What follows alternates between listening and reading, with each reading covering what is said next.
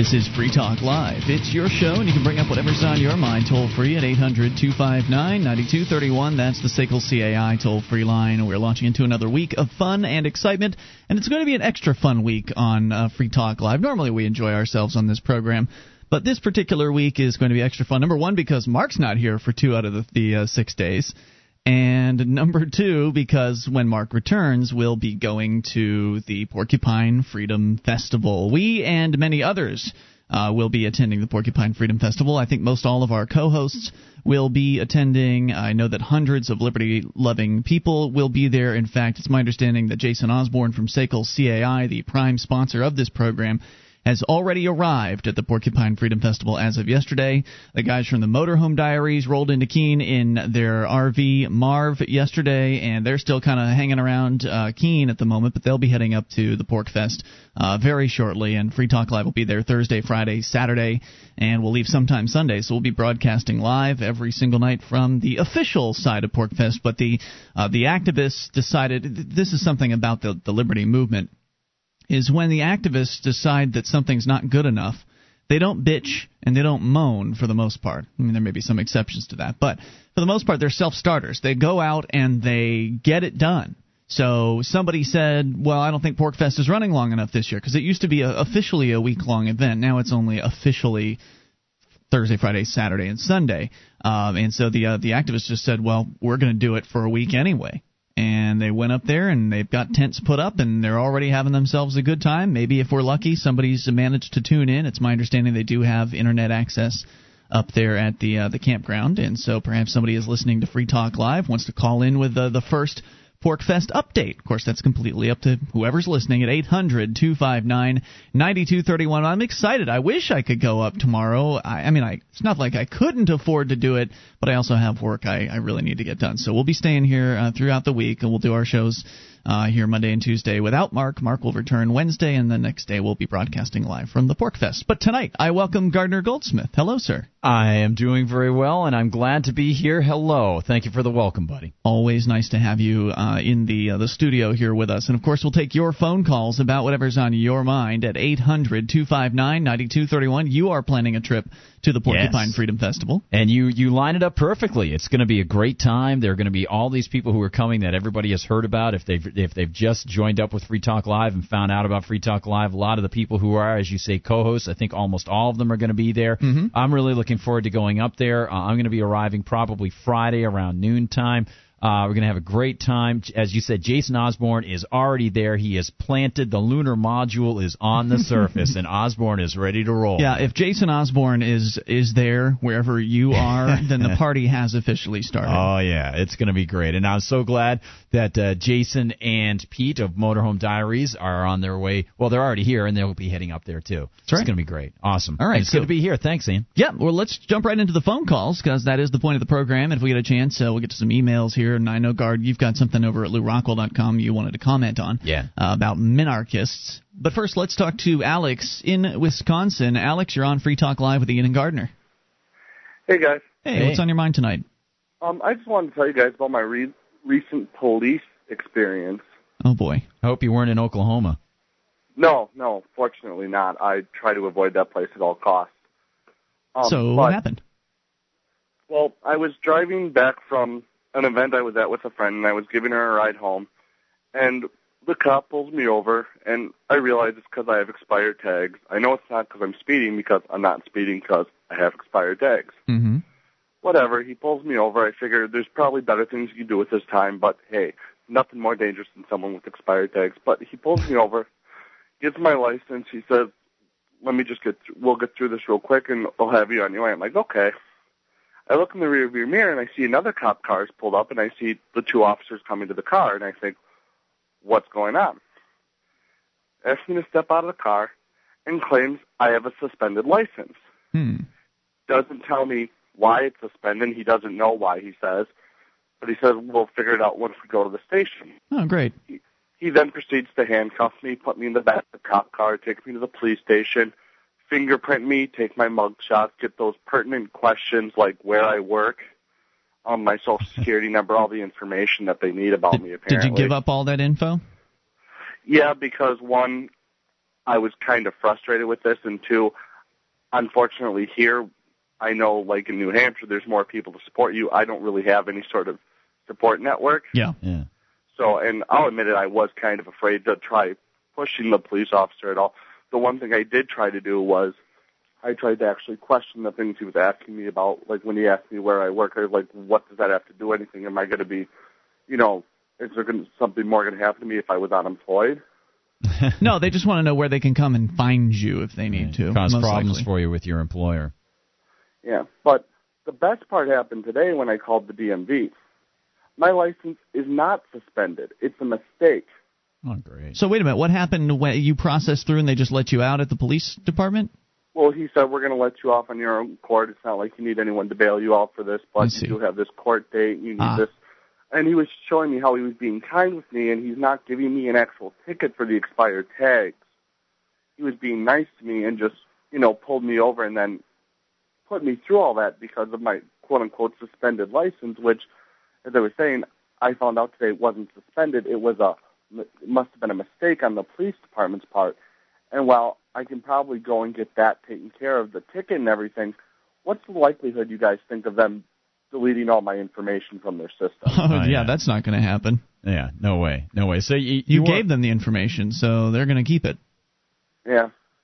Yeah, definitely. And I know that nervousness on your part too. I mean, one would be very troubled to try to figure out what he's going to do if he doesn't have this sort of support team that they have around here in New Hampshire. I don't blame you for giving it. I was just asking if you did or not. I think that, like I said, and I understand what I am going to try to do is because regardless, I'm still going to have to go to the court date according to the police department. That's what I wanted to know. Why do you have to still go to the court date? Well, what I am going to try to do is I do have a couple of friends here who would be willing, I think, to come and at least try to videotape everything. Yeah.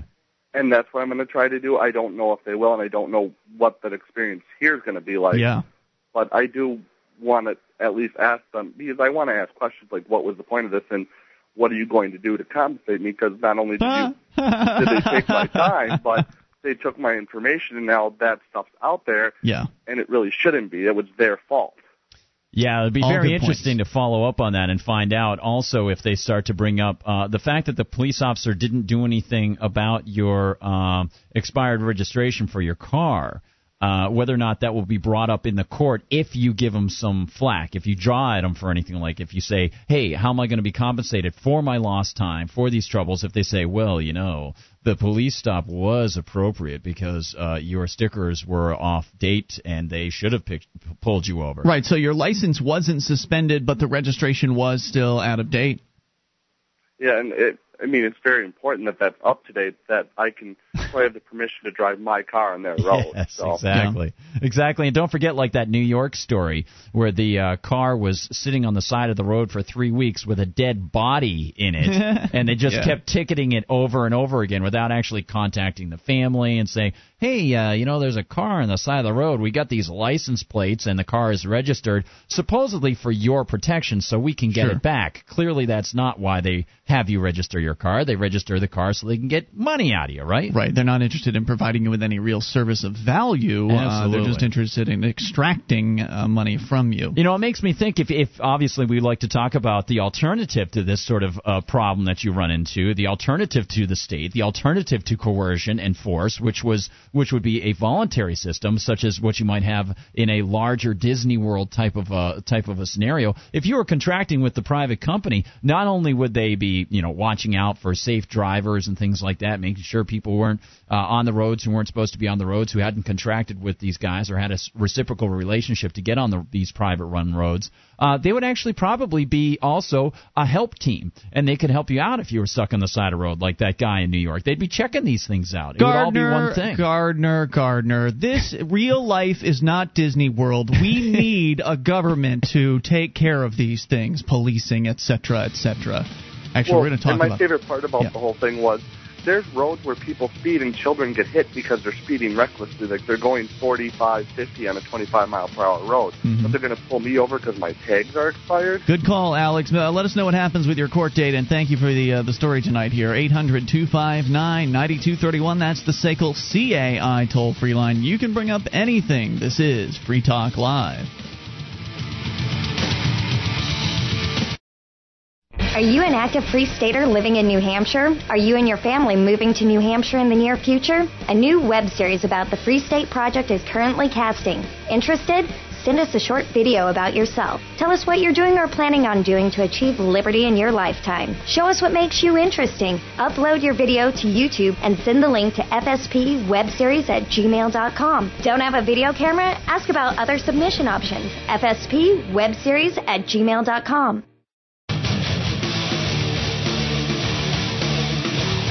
This is Free Talk Live, your show. You bring up anything, toll free, 800-259-9231. That's the SACL CAI toll-free line, and it's Ian here with you. And Guard. And you can join us online at freetalklive.com. All the features we give to you free, so enjoy those on us. Those other talk show hosts want to charge you for their websites, except you, Gardner. You're one of the few and the proud with free websites where listeners can just go and listen and experience. And your website, by the way, is libertyconspiracy.com.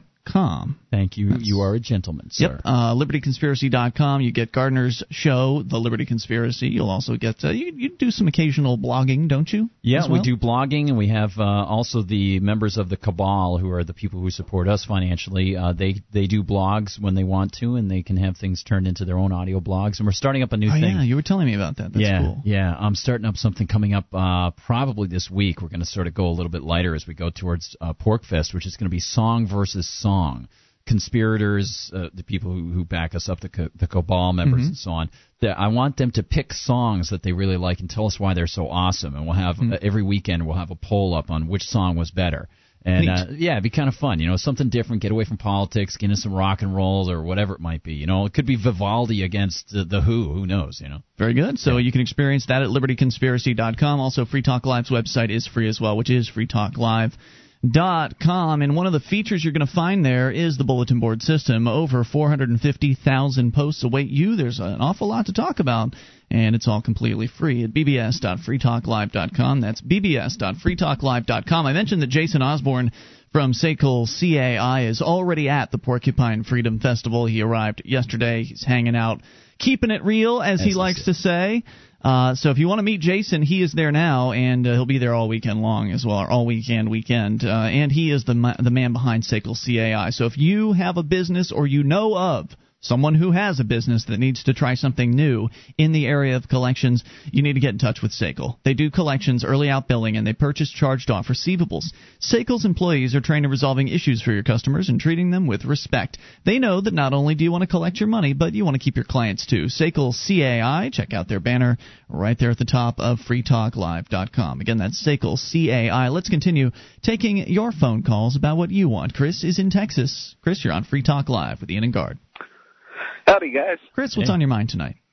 Well, a couple things. I wanted to comment on the last caller who was talking about getting arrested. Now they have his information. I wanted to say, for $1,000, you can have it expunged, and they will take the record of arrest off the screen that police officers have when they pull you over. Now, they do still keep that information in case it should ever be needed. For $1,000? Is this only available in Wisconsin, or where did you hear about this? Well, this is the price in Texas. I was kind of rude to a police officer one time, and so he arrested me and made up some charges, and then didn't show up at the trial when I contested it. Mm-hmm. Then I started thinking, how do you get that off your record? Because they've got my fingerprints, and I never did anything wrong other than I just kind of really what it was non-cooperation. I said, you can't come in my house unless you have a warrant, et cetera, and they didn't like that, so they arrested me and charged me with public intoxication, even though I had nothing to drink that night. Oh, boy. So, anyway. Did you say that the cops were drunk on power? I don't know what I actually requested the police report, and it was filled with all sorts of stuff, like this guy could barely stand up, he was slurring his speech, and he smelled strongly of marijuana, and I don't use drugs. I didn't understand it at all. I mean, wow. But I was very coherent, and the only thing I was saying was I don't really want you guys coming in here without a warrant. I'm sorry, and they didn't like that. So this was at your house where this happened? Yeah, this was probably about, I guess like 6 years ago, something like that. And I had some friends over, and somebody had knocked on the door, and I opened the door, and it was just some guy dressed normal clothes and everything, and he said, "What are you doing here?" And I said, "Well, I've got some friends over." And I was like, "You want to come in and meet everybody?" Here? And he said, "No." I'm sorry? It was your house, right? Yeah. He asked you what you're doing there. I live here. Thanks. There were some people standing out on the front porch, and I mean, people were drinking, but it was still early in the night. Yeah. And I had just gotten there. I had a roommate also, and he's the one that had invited the people over. I mean, I knew they were coming over. It was a combined thing, but we hadn't really started, partying or anything. Okay. But yeah, he was an off-duty officer, and when, he presented his badge to me and said, I need to see your ID, and I said, I'm sorry, you can leave. Yeah. You can come back if you have a warrant. Good for you. It took probably 4 minutes, and there was a lot of police cars there, and I went to jail. Wow. So, what was the charge in that case? Public intoxication is what I got charged with. While you were on your private property. Yeah, actually, when the police showed up, they started banging on the door, and I just said, well, I'm not going to answer it. And, it was dead silent in the house at that point. And I decided to go on the back porch and talk to him over the fence after about 10 minutes of them not stopping banging on the door, which now I wouldn't even do that. But then that really upset them that I didn't open the front door, and they wanted to come in and look through and check and make sure everybody was over 21, and I just said no. And then they said, well, you need to come out here and talk to us right now. And I said, I'm on my property. I don't need to do that. And they said, well, now you're disobeying us, and we can arrest you for disorderly conduct. And that's when you said get a warrant, right? No, that was later on when a whole bunch of them showed up. When they said I was going to jail if I didn't come outside, that's when I said no problem, and I jumped over the fence. I still didn't open my door. I just hopped over the fence. Yeah, but you still you went to jail anyway, right? Yeah, they couldn't charge me with disorderly conduct because, I got tackled, and I definitely was smarter than to resist. There was no way I was going to sit there and resist. So they tackled you after you came outside. You came out to them voluntarily? I jumped the fence, and my feet had barely hit the ground before there was 5 of them holding me down. Wow. And man. They didn't talk to me at all. At that point, what they did was they handcuffed me and they threw me in the back of the police car, and then they went back to the front door of my house where they started banging on the door again, and they got a friend of mine to open the door because I was no longer there, saying don't open the door. And that person consented to allow my house to be searched. Oh, no. There was nothing illegal going on. Except for what the police did. Getting together. As far as I'm concerned, what they did should be illegal, but of course they're on the side of the law, so anything they do is virtually unassailable. That's right. How did your house look when you came back to it after they searched it? Well, they were in and out pretty quick. I think they realized pretty quickly that this was not, a big drug fest, which I think is what they were probably looking for. So they didn't throw stuff out of the drawers or anything like that? They just poked around a little? I was in the back of the police car. I knew they went in, and they were in there maybe about 8 or 9 minutes, and that's really about all I know. What about your reputation with your neighbors? Even if you could get this, a lot of times locally, the local papers will publish this in the papers, so-and-so arrested for this, or DWI, or speeding ticket, that sort of thing. It's posted in your local paper, and all the little vultures will be staring at these police reports this week, Yeah, and they've convicted you already, even though you've just been arrested. How do you know if this was published locally, and how do you feel about trying to regain your good name after these charges are basically recognized by the court as being trumped up? Well, basically the only route I really had was to fight it, and I was looking into as far as it being published in the paper. This is Austin. There's probably 1 million plus people here. They didn't just a blip on the radar. Hey, I'm going to bring you back here because I still want to know where this $1,000 offer came in and whether or not you took it. Hang on, all right? More with Chris here in Texas. 800-259-9231. Did he pony up the $1,000? Hope not. It's Free Talk Live. Hey, this is Mike. This is Jamie from Wheels Off Liberty, inviting you to join us on our weekly podcast about freedom that even 2 idiot rednecks like us can understand. Take it from the only 2 hosts that have been gay married, had an Xbox playing pot-induced honeymoon, and then got gay divorced. We believe in liberty for everyone. So join us every week on www.wheelsoffliberty.com for a one-of-a-kind take on liberty and freedom. This is Free Talk Live. You can take control of the airwaves and bring up whatever you want. Just dial toll-free 800-259-9231. It's the SACL CAI toll-free line. And joining you tonight, it's Ian with you. And Guard. And you can join us online at freetalklive.com. We've got features, a lot of them, and they're all free. The archives are included. In fact, they go back for an entire year completely free right there on the front page of the website. You just click and download and enjoy on us at freetalklive.com. Also, you can enjoy a free audiobook from audible.com. It's the Internet's leading provider of spoken audio entertainment. You can listen whenever and wherever you want, just like a podcast. Audible has over 60,000 titles to choose from. Every genre, they've got it covered. Get your free audiobook download when you sign up today at audiblepodcast.com/FTL. That's audiblepodcast.com/FTL for your free audiobook. Let's continue and bring back Chris in Texas. Now, Chris, you were telling us what turned out to be a very outrageous story about your experience at your own home down there in Austin. You were having a get-together with some friends. Not an undercover officer, but an off-duty officer, police officer, showed up at your front door. You, not knowing who he was, opened the door and talked to him. He then wanted information from you, which you weren't really interested in giving him, so he called his cop buddies. They showed up. They pounded on the door for several minutes until you finally came out into the backyard. They managed to convince you to come out front because they basically said they were going to take you to jail if you didn't. Turns out they took you to jail anyway because, well, you can't believe the cops when they tell you things. They're legally allowed to lie to you in order to get you to obey them and to do what they want you to. So you went out front not knowing what to expect, what was going to happen. It was at that point that they tackled you, took you to the ground, even though you hadn't harmed anybody. You were just not doing what they wanted you to do. Are you still with us, Chris? Yeah, I'm still here. So did I get any of that? Did I misunderstand any of what you had to say there? That's pretty much how it went so far. So then what happened at that point?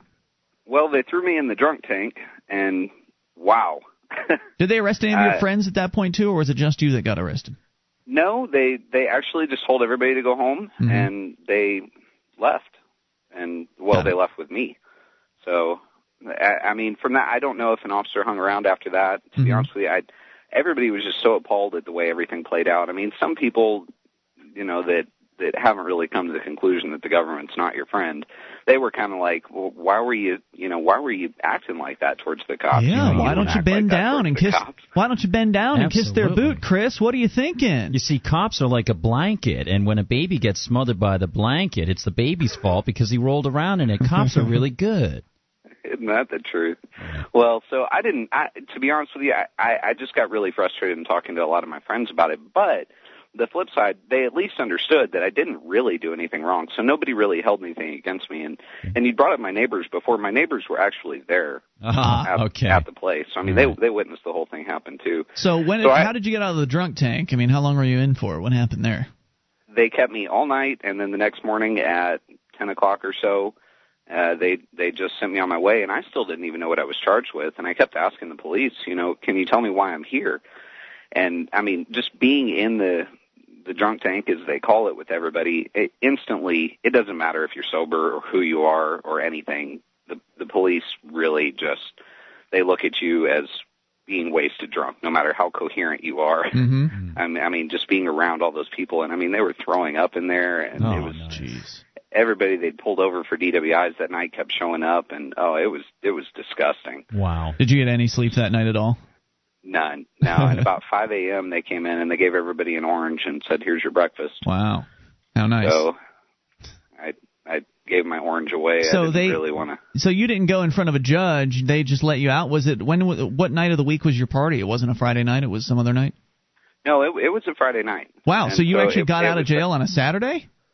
Saturday morning about 10, they just let me go, and I said, well, I still don't know what I'm charged with. And they said, well, you're being released on a PR bond, and you have to appear in court in 2 weeks before whatever judge. I don't remember. But yeah. And when did the $1,000 offer come in? Because it was the original thing you brought up in your call was that you could pay $1,000, and they would partially wipe your information from the system.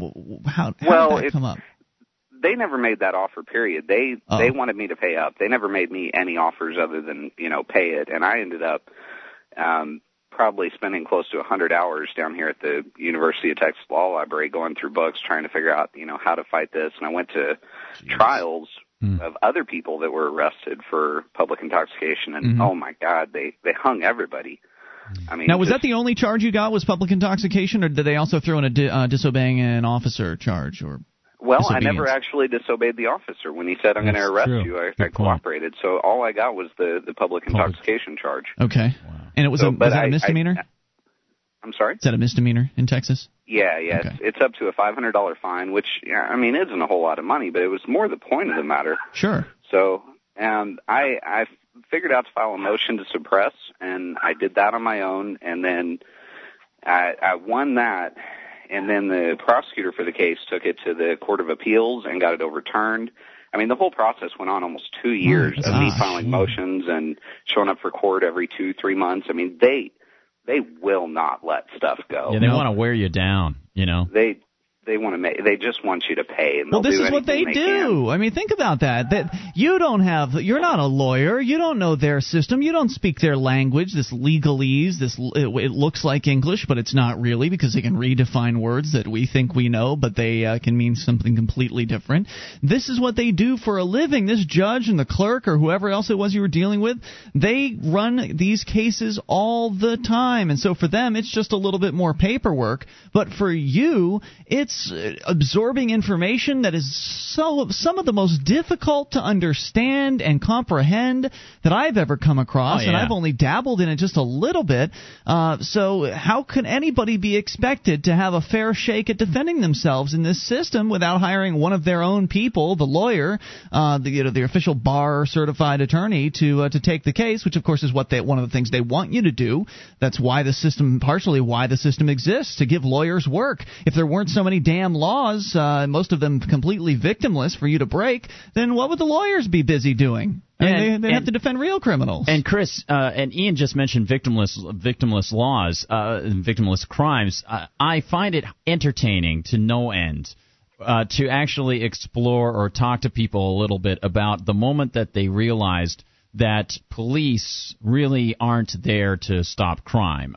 In fact, as statistics show, crimes are stopped by hundreds of times, X factor times, more often by private citizens than they can be by cops, because police can't be everywhere. And while we know that some police officers do go into very dangerous situations, the bulk of a police officer's time is spent arresting people or fining them for things that have not brought harm to anybody else. Well, they have no obligation to go into any dangerous situation at all. They have no obligation to do any protecting.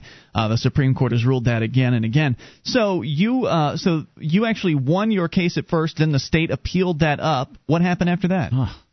Well, so obviously I had no idea how to file an appeal with the higher court. I don't know the name of it now. Supreme Court, yeah.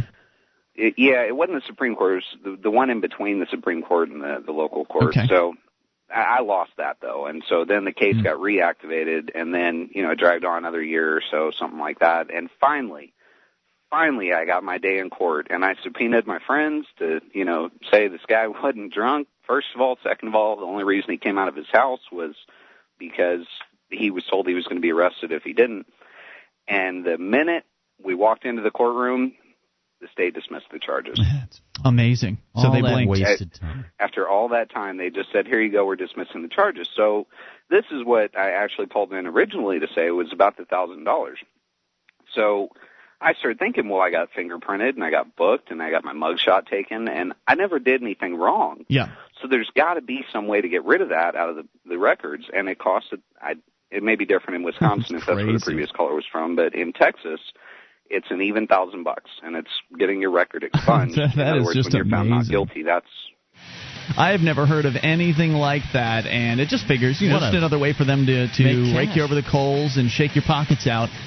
Thank you for the call and the story tonight. It was very interesting and hopefully instructional for people. 800-259-9231. Should we add, I think we should, that if the cops ever come and knock on your door, you have no obligation to open it. Don't listen to what they say. If they're going to arrest you, they're going to come in and do it anyway. Don't give them the opportunity. It's Free Talk Live.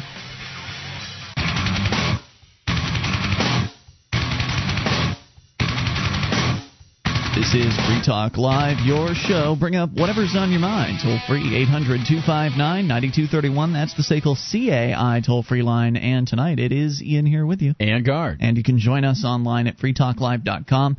The features we give away, so enjoy those on us. And if you like the show, want to help support Free Talk Live, you can do that by becoming a Free Talk Live amplifier for as little as $3 a month. We take that money in, reinvest it into the show, get on as many radio stations as possible, expand the show out to as many internet listeners as we can, and help expose new people to the ideas of freedom. So if that's valuable to you and you'd like to get some perks like access to the AMP-only call-in lines, chat room, forum, and more, get all the details and get signed up at amp.freetalklive.com. That's amp.freetalklive.com. You know, Ian, it's possible that you could start up some sort of a deal where, you know, you had this thing called the Federal Reserve, and you would issue bonds, and then you would get the money to pay back the bonds from the Federal Reserve to, you know, promote yourself, and it would be sort of this round circle shell game thing. Like a fractional reserve AMP program or something? Yeah, but you actually ask for people's money voluntarily. Yes. That's weird. Crazy. So let us continue here, and then I'll get into the details of what happened today since we've been talking so much about cops and courts. Well, Dave Ridley had a trial today, or there was a trial, and they forced Dave to attend, and it was for the recording in the court lobby thing. So he was, as you may recall, if you've listened to the show for a little while, Dave Ridley from RidleyReport.com was the first person arrested at Keene District Court for recording in the lobby. Our friend Sam was actually the second person arrested for that because he was arrested at Dave's arraignment. So I'll give you the details on that, but first let's talk to Ben in Arizona. You're on Free Talk Live. Ben. Hey, guys. Hey, Ben. I wanted to talk to you about regarding the Fourth Amendment and a driving school course that I was forced to attend recently. A few weeks ago, I got pulled over for going 75 and a 65, and then I was told that I had to go to driving school online, which is a little ridiculous if you think about it, that I have to relearn a bunch of random statistics about driving just because I was going 10 over. But this is really amazing. It actually kind of sounds like a parody if you think about it, but I found this in the official documents, the booklet that they give you before the driving school course. And it's just a few sentences if I could read it. Yeah, by all means.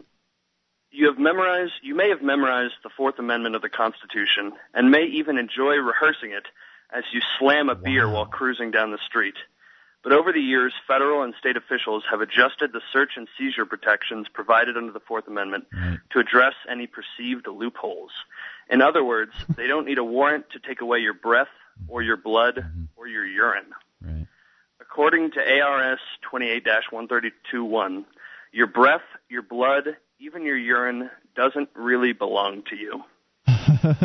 Wow, that's scary. Yeah, they found the compelling state interest loophole and all that stuff. Yeah, whenever the state says it's necessary, they can just infringe upon your privacy and your freedom whenever they damn well please. Yeah. That's all they have to do is I just say it's necessary. I thought it was, that's Orwellian. I thought it was a joke when I read it. That's freakish, you know?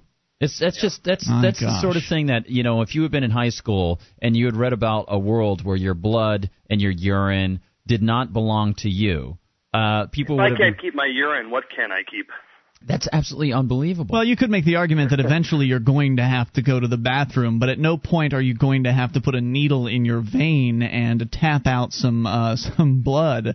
That's not a natural process at all. I mean, I'm reaching on the whole, you know, eventually you'll have to go to the bathroom, and that's true. At that point, the urine does no longer belong to you. You've gone ahead and gone into your toilet. Now it's part of the water supply system. You know, a while back, it's interesting that the three of us are chatting about this as people listen, because a while back I was reporting on when Sam got arrested and equating that idea of, well, you know, the court, they say, has to run the justice system, and it would just be unmanageable if they actually allowed people to exercise their journalistic rights in the courtroom. There would be too many people, so of course we have to restrict your rights. It's necessary. Yeah, we've got to attenuate your rights, which of course means that the right is not really recognized as a right by the government, because if it were recognized, and that's supposedly the reason that they formed the government, to protect these sacrosanct rights. But remember, Gardner, when the government speaks, they are usually speaking in legalese. So what is the definition of a right legally? That's a very good question. Well, exactly. I'm going by the traditional philosophy. Yeah. And so when you read this, did you bring this up to anybody? What did you say? In the class, yeah. Yeah. No, I took the class online. Oh, that's right. Out. Yeah. And I have to sign off on this, Wow. And of course, they're just stating what is legal precedent. I love that whole that stare decisis idea of well, once it's been decided, then it can't be touched. Why don't they just come right out, Gardner, and say we own you? I mean, that's kind of a roundabout way. The whole thing of you don't really own your blood / or your breath whatever. It's bizarre. It's a roundabout way of saying we own you and you'll do as we exactly say. What this says. Yeah. And then, that goes they own one. Your blood, they own you. Right. Yeah, that takes it one step further than I remember. Was it last year? I think there was another case that reaffirmed the random traffic stop thing, because of course the Fourth Amendment does say, and I love how they put that in the little thing where it said you may have even memorized it, preparing to be able to recite it to a police officer. Well, think twice. That sort of idea. It does say that no searches shall be conducted without a warrant. And yet they continually find that, the state has a compelling interest in running the roads, and it would just be unmanageable if we actually allowed you to be able to retain your rights. So, heck with that. Have fun. What are you going to do? They don't need a warrant to, and they put it kind of smugly, take your breath away, or your blood, or your urine. Yeah, that takes my breath away. And it's just so amazing that they can just flaunt it like this, that they can just put it right out there, essentially telling people, hey, we own you, what are you going to do about it? And most people are never going to do anything about it because they just want to be left alone, and they'll pay the price, they'll go to jail, they'll do whatever they need to do to get rid of this overbearing state, at least so they can't feel them breathing down their neck.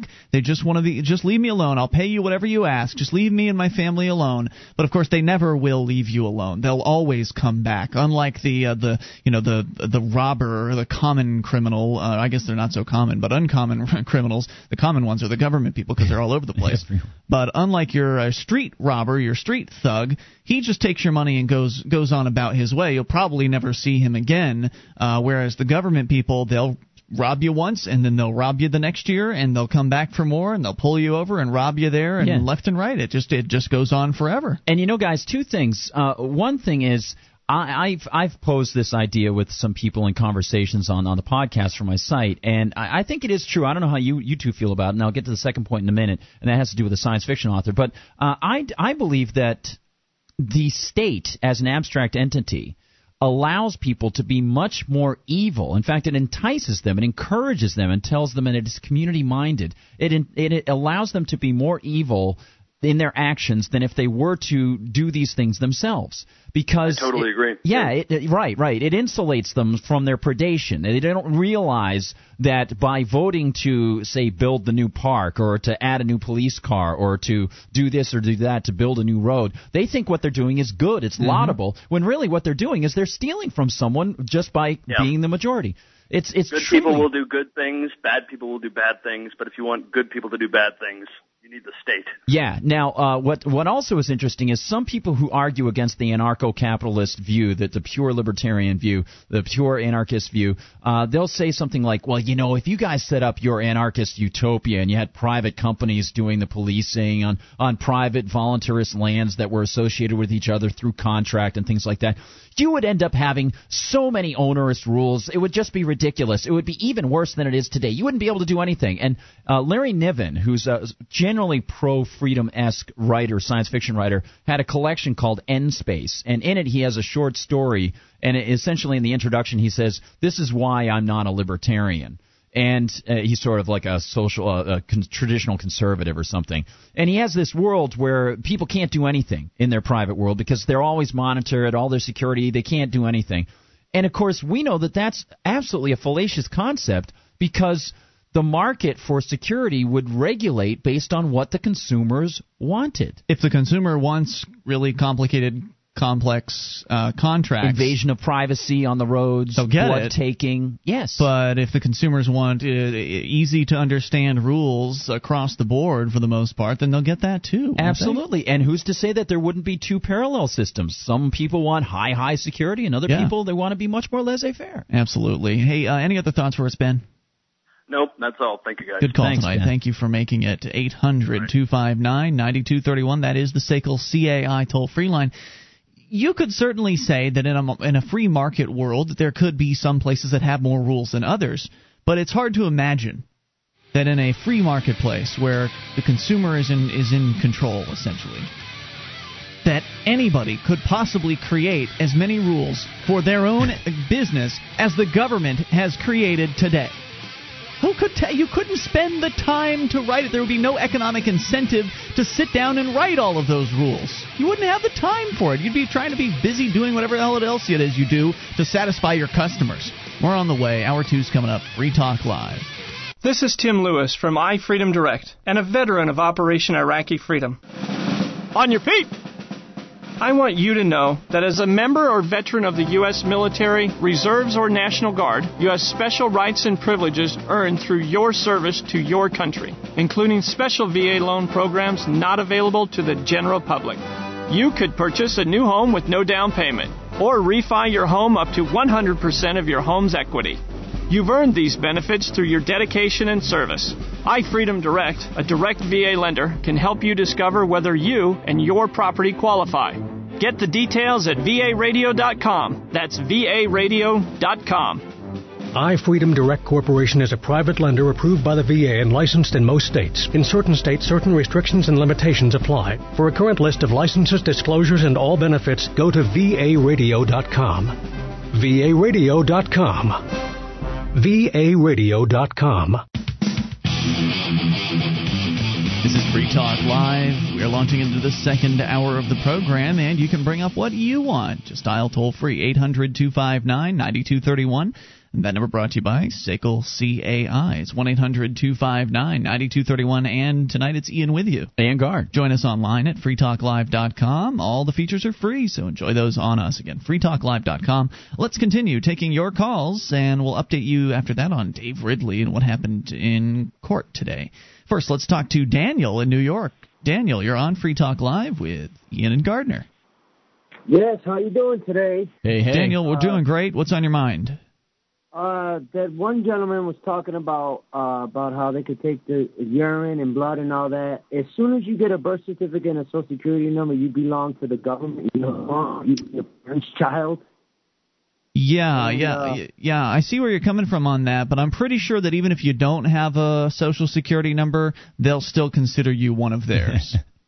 Oh. But have you ever seen court papers that all your whole number is capitalized? Your whole name is capitalized? Yep. Yeah, We've heard about all that before. It's the whole corporate name thing and all that.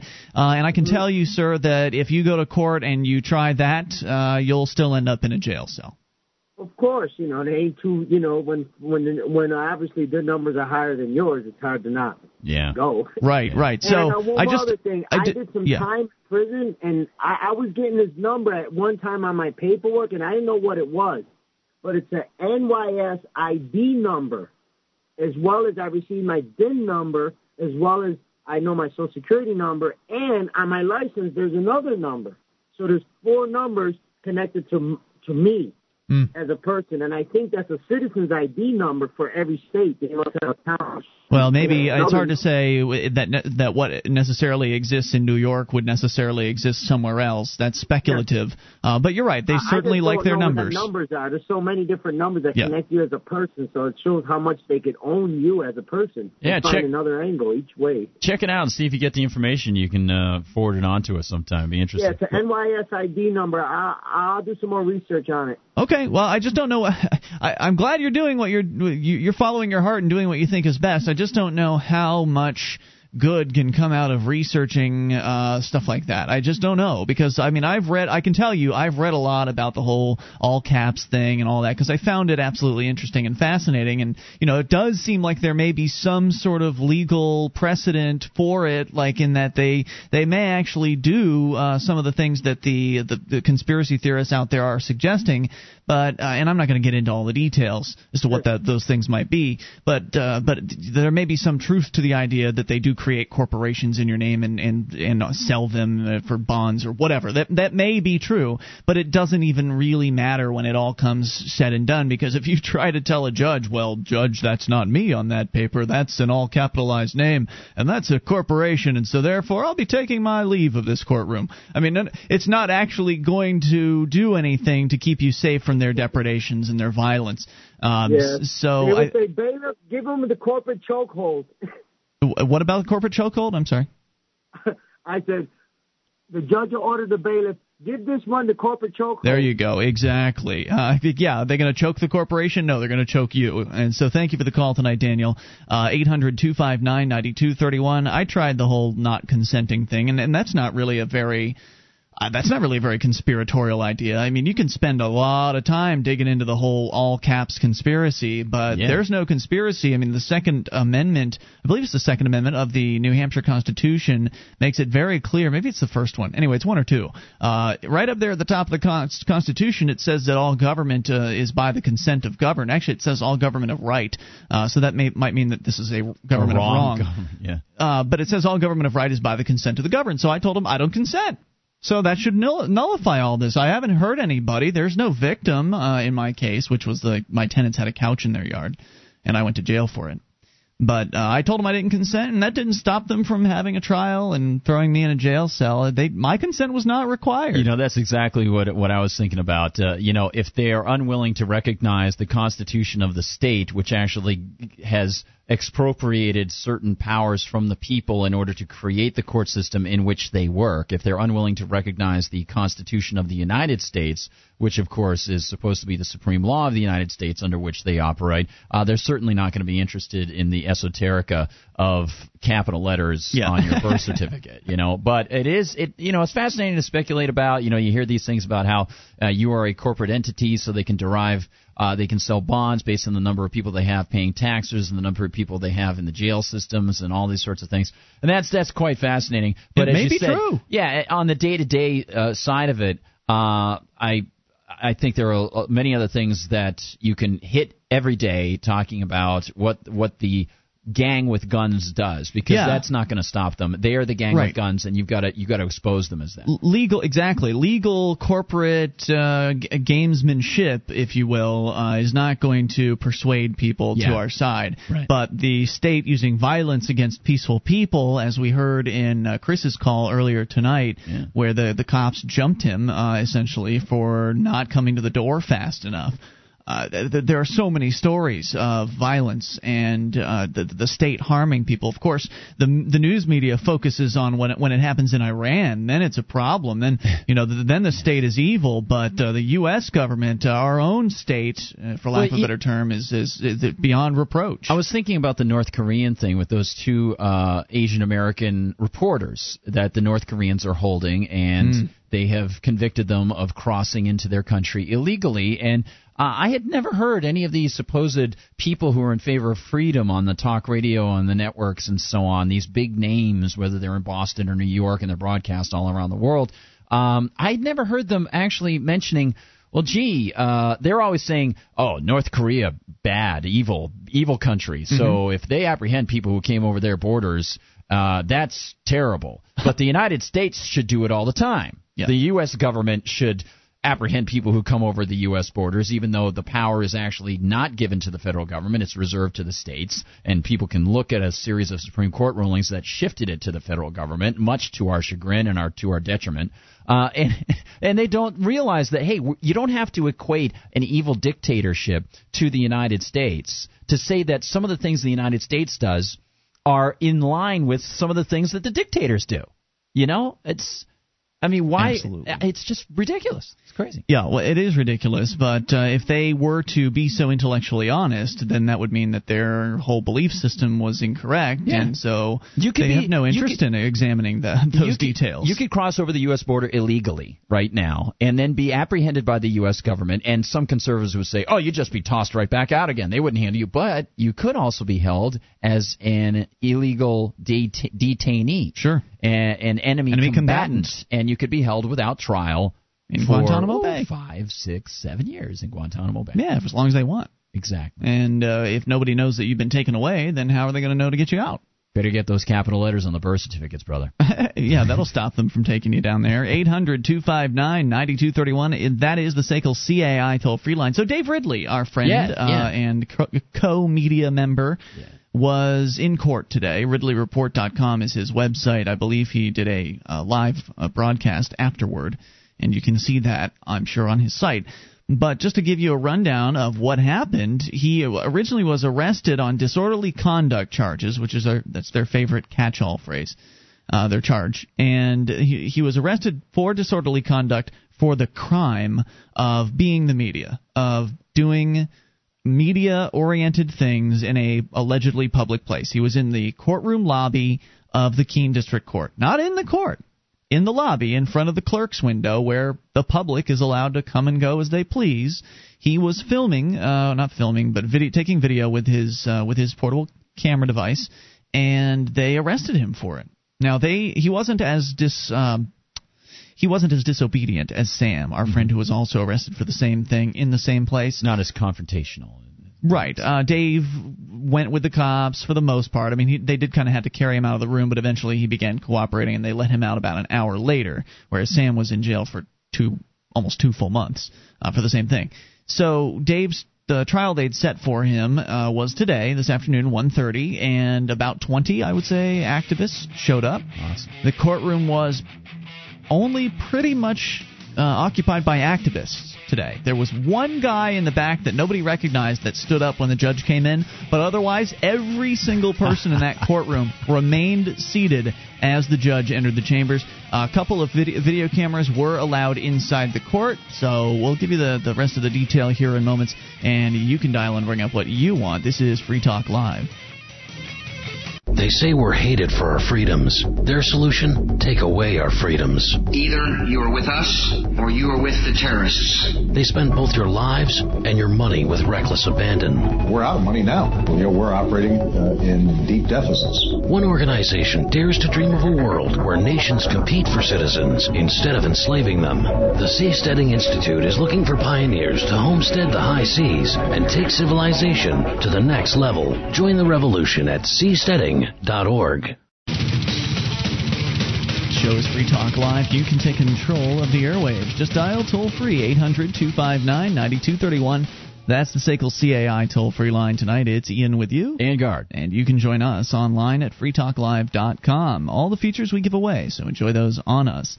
Again, freetalklive.com. Features including the mobile site. If you've got one of those smartphone gadgets and you want to listen to our live streams, you can do that at m.freetalklive.com. Takes you right to the mobile site, m.freetalklive.com. FreedomBookClub.com invites you to participate in their summer reading event. Just go to FreedomBookClub.com, choose your preference from the 4 finalists, then purchase the book of the month. New winners are announced every month. FreedomBookClub.com, making freedom a bestseller. That's FreedomBookClub.com. As we continue here, I was regaling you with the story of today's trial for Dave Ridley, the trial they forced him to attend, as they force all of us to attend. Because Dave didn't hurt anybody. There was no victim in this case. Right. Dave brought a video camera into a public court lobby and used it, and was arrested for disorderly conduct. So everybody was expecting today's trial, and as I said, about at least 20 activists turned out today at 1:30 in the afternoon when most people are at work. So 20 people at 1:30, pretty darn good here in Little Keene, New Hampshire, at the district court. And so I think everybody was expecting Dave to be brought up on charges of disorderly conduct. After all, that's what he was arraigned on. So when he had his arraignment, or they had their arraignment for him, and that was at the time that Sam was arrested, they arraigned him on disorderly conduct charges, as I recall. I was there, and I may be misrecalling, so if you remember better, 800-259-9231. But at the beginning of today's trial, they asked what the prosecutor would be charging today, and they said it was contempt of court. He wasn't in the court. That's true. Neither was Sam, but they're charging him with contempt of court as well. So the argument, of course, Gardner, is that, well, the court, which is the judge, the court had a posted order on the wall, which wasn't signed, as Sam pointed out, and was arrested for it. That the order said that there are no cameras, and so by bringing a camera in violation of this unsigned order, Dave is therefore guilty of contempt of court. That's essentially the state's argument. Right. So. Sorry to interrupt, but one of the things that Sam has mentioned isn't it supposed to be within the judge's discretion? There isn't actually a statute about this. Contempt of court? It's the judge's discretion Correct. on this. And so therefore Dave wasn't even encountering a judge, and you're not in a courtroom, so some judges might have different opinions than other judges about things, and it's supposed to be within the actual courtroom. Yeah, a judge is only supposed to be able to control the courtroom. That's my understanding of it, but clearly the government's understanding is different. Yeah. So where does the judge's control end? I don't know. Maybe it's your bathroom or something like that. How far does his jurisdiction go out from the actual courtroom that he's in which he sits? I do not know the answer to this, but.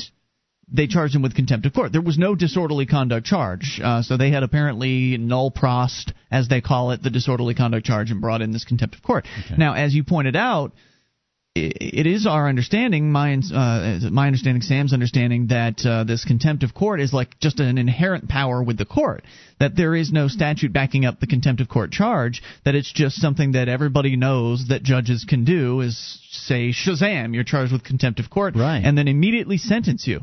So I must ask, and maybe some of our listeners that are more lawyerly inclined could answer, why was there even a trial today? Exactly. Wasn't it just a show trial? I mean, not that they aren't all show trials for the most part, but in this one there's no charge. The contempt of court charge doesn't really exist. So why were they allowing Dave to, call witnesses, which he didn't do, by the way. He had a different tactic that he wanted to take. I'll tell you about that in a moment. But why even go through the motions? Why not just say, I found you guilty of contempt of court, 6 days in the pokey?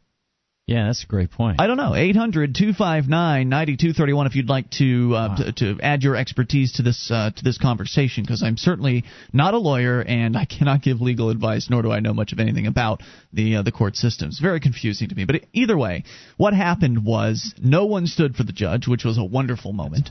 I correct myself. One man stood. We didn't recognize who he was. He was kind of in the back of the court, but the 20 people in the 20 activists, none of them stood up for the judge, which was it's just amazing to see that happen. It was great. But they went through the motions, and the state called their witness, and they blabbed on about how they had this sign on the wall, and they told Dave not to record, and he kept recording, and so they arrested him, and Dave basically did not offer any kind of defense. He went in there and he told the judge, "Look, I'm here to accept whatever punishment you give me." And he made the point that he was interested in he was not going to pay any fine, and this was classified as a Class B misdemeanor, which means that the fine is the only thing that the judge can issue in this case. Mm-hmm. Now, they have the alternative of issuing a community service thing. So if they determine, this is according to the judge, if they determine that the individual cannot pay the fine, then community service is then an option for them. So Dave had told the judge that, well, I'm willing to do community service, but I will not pay you. Just kind of expecting that, well, he'd get community service and that'd be that. Well, the judge tells him, and this is, of course, after he was found guilty, the judge tells him that he's not going to accept community service.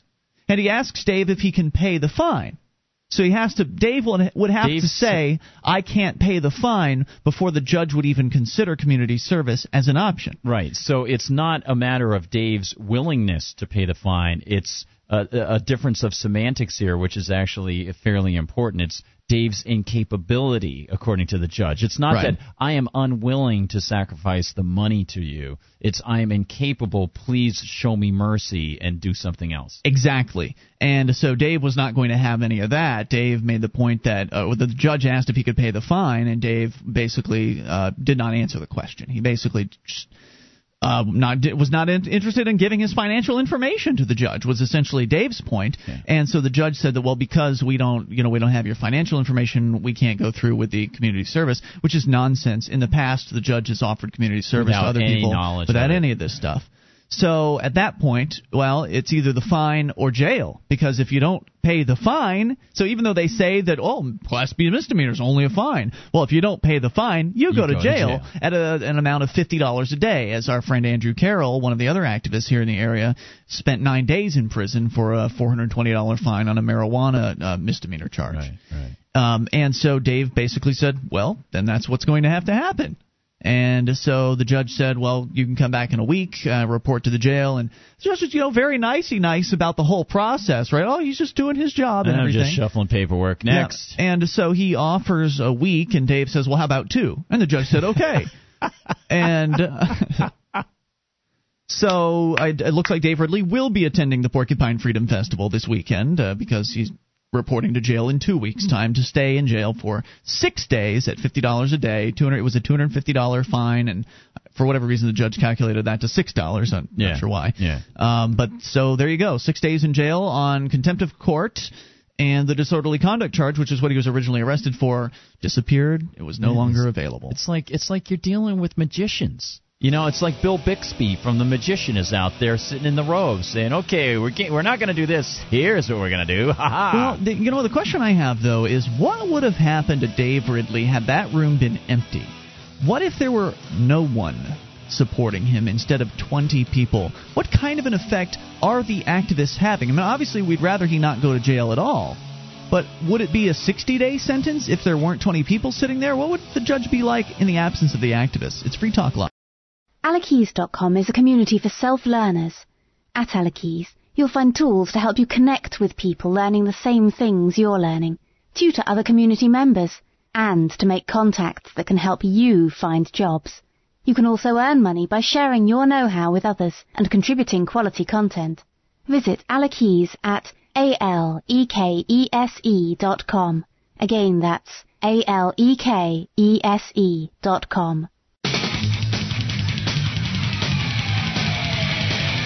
This is Free Talk Live. You bring up whatever you want. Just dial the toll-free number, 800-259-9231. It's the SACL CAI toll-free line, 800-259-9231. And it's Ian here with you. And Gard. And you can join us online at freetalklive.com. The features are free. They include the archives. We've got an entire year's worth of the show right there on the front page of the website. You click, you download. They're free for you at freetalklive.com. John Paul Kirshner, the author of More of the Deadliest Men Who Ever Lived. As you can actually join Paul Kirshner, that author, as he discusses some of the world's greatest warriors and what made them so deadly at paladinpodcast.com. You can also listen to other authors such as Lauren Christensen and sniping expert John Plaster talk about their latest titles. Visit Paladin Press, where you can browse more than 800 books and videos on self-defense, sniping, firearms, and more. Remember, that's paladinpress.com. Hey, Ian, just a quick aside. There's an interesting story that's out there right now about how the U.S. government stepped in to intervene to try to stop a lawsuit by the descendants of Geronimo against the Skull and Bones Society. Here's a little conspiracy stuff, but whatever.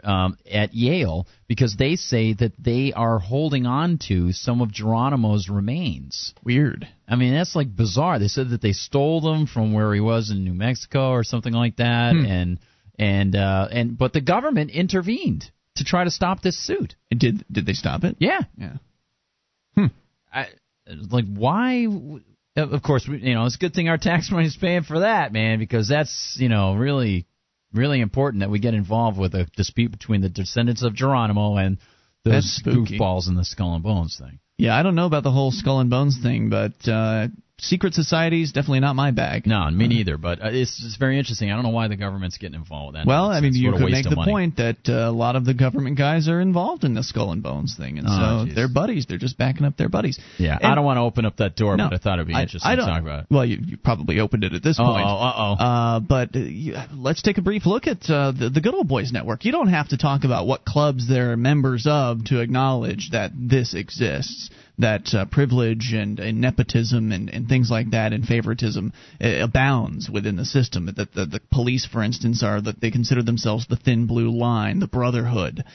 This is all very, very open and obvious. If you just talk to some of these guys, some of the ones that are more honest, they'll tell you, that they back one another up, even when one another might be doing naughty things and doing things they aren't supposed to do. They'll still get backed up because that's just the way things are. They look out for one another, and it's a good old boys network all over the place.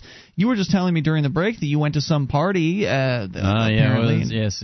I don't want to get into the details, but there were some of the muckety mucks within the system that were there many years ago. Yes, it was a bachelor party, and there were guys who were judges and guys who were prosecutors, and they're guys, and they want to party with their friends, and there are some interesting things that happen there. That it's legal when they do it. Is all I'm saying, and it's their club, and so they back one another up.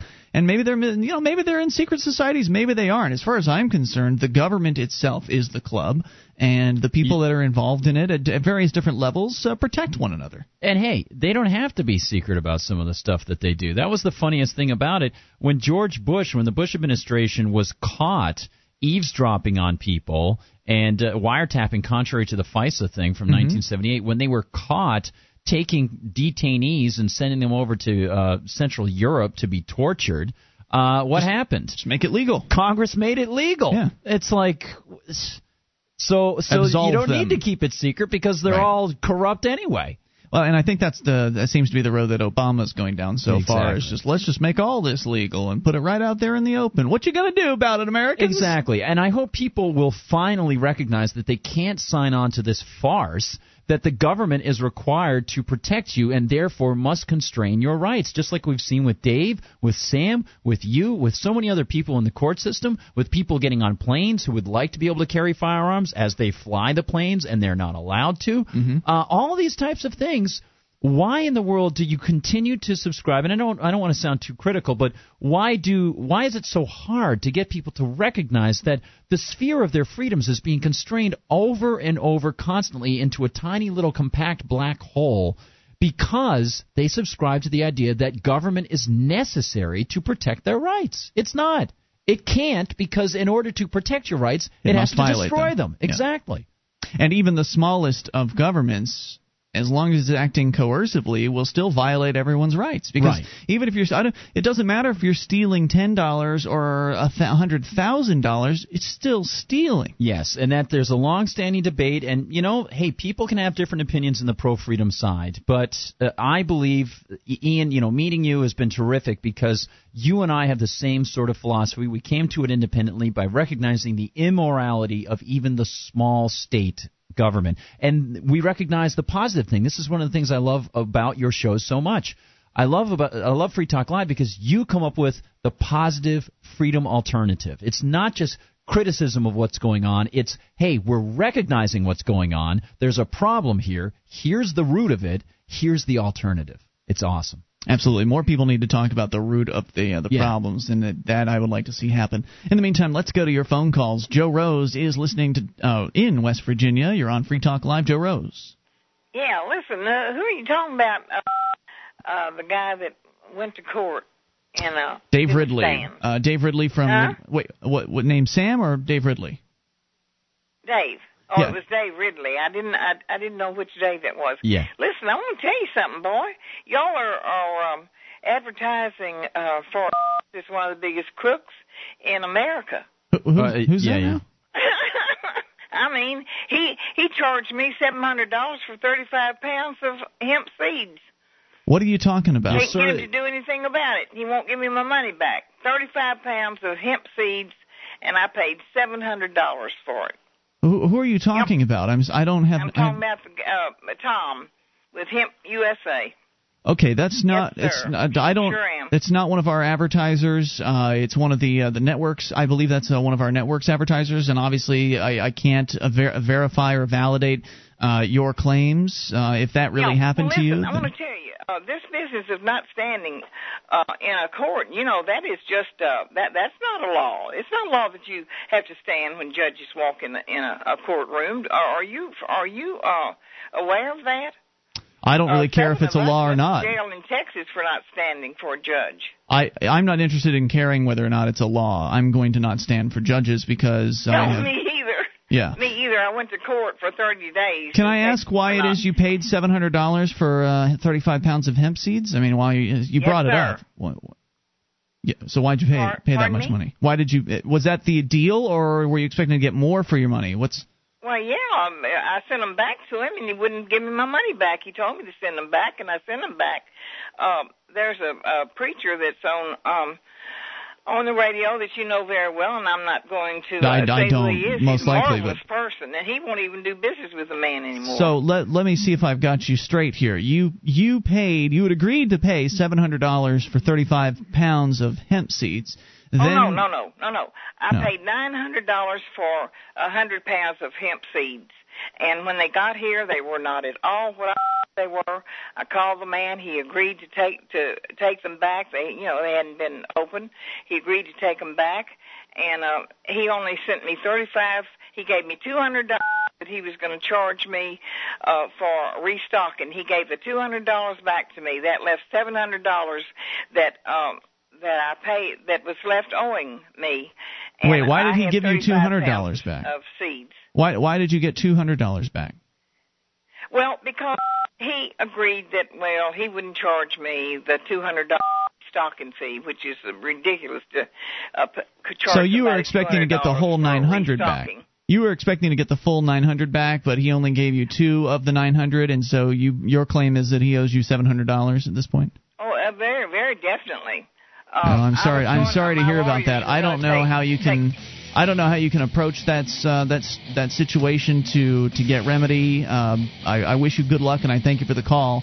Buyer beware. 800-259-9231. And if he really did that to you, then spread the word on the internet.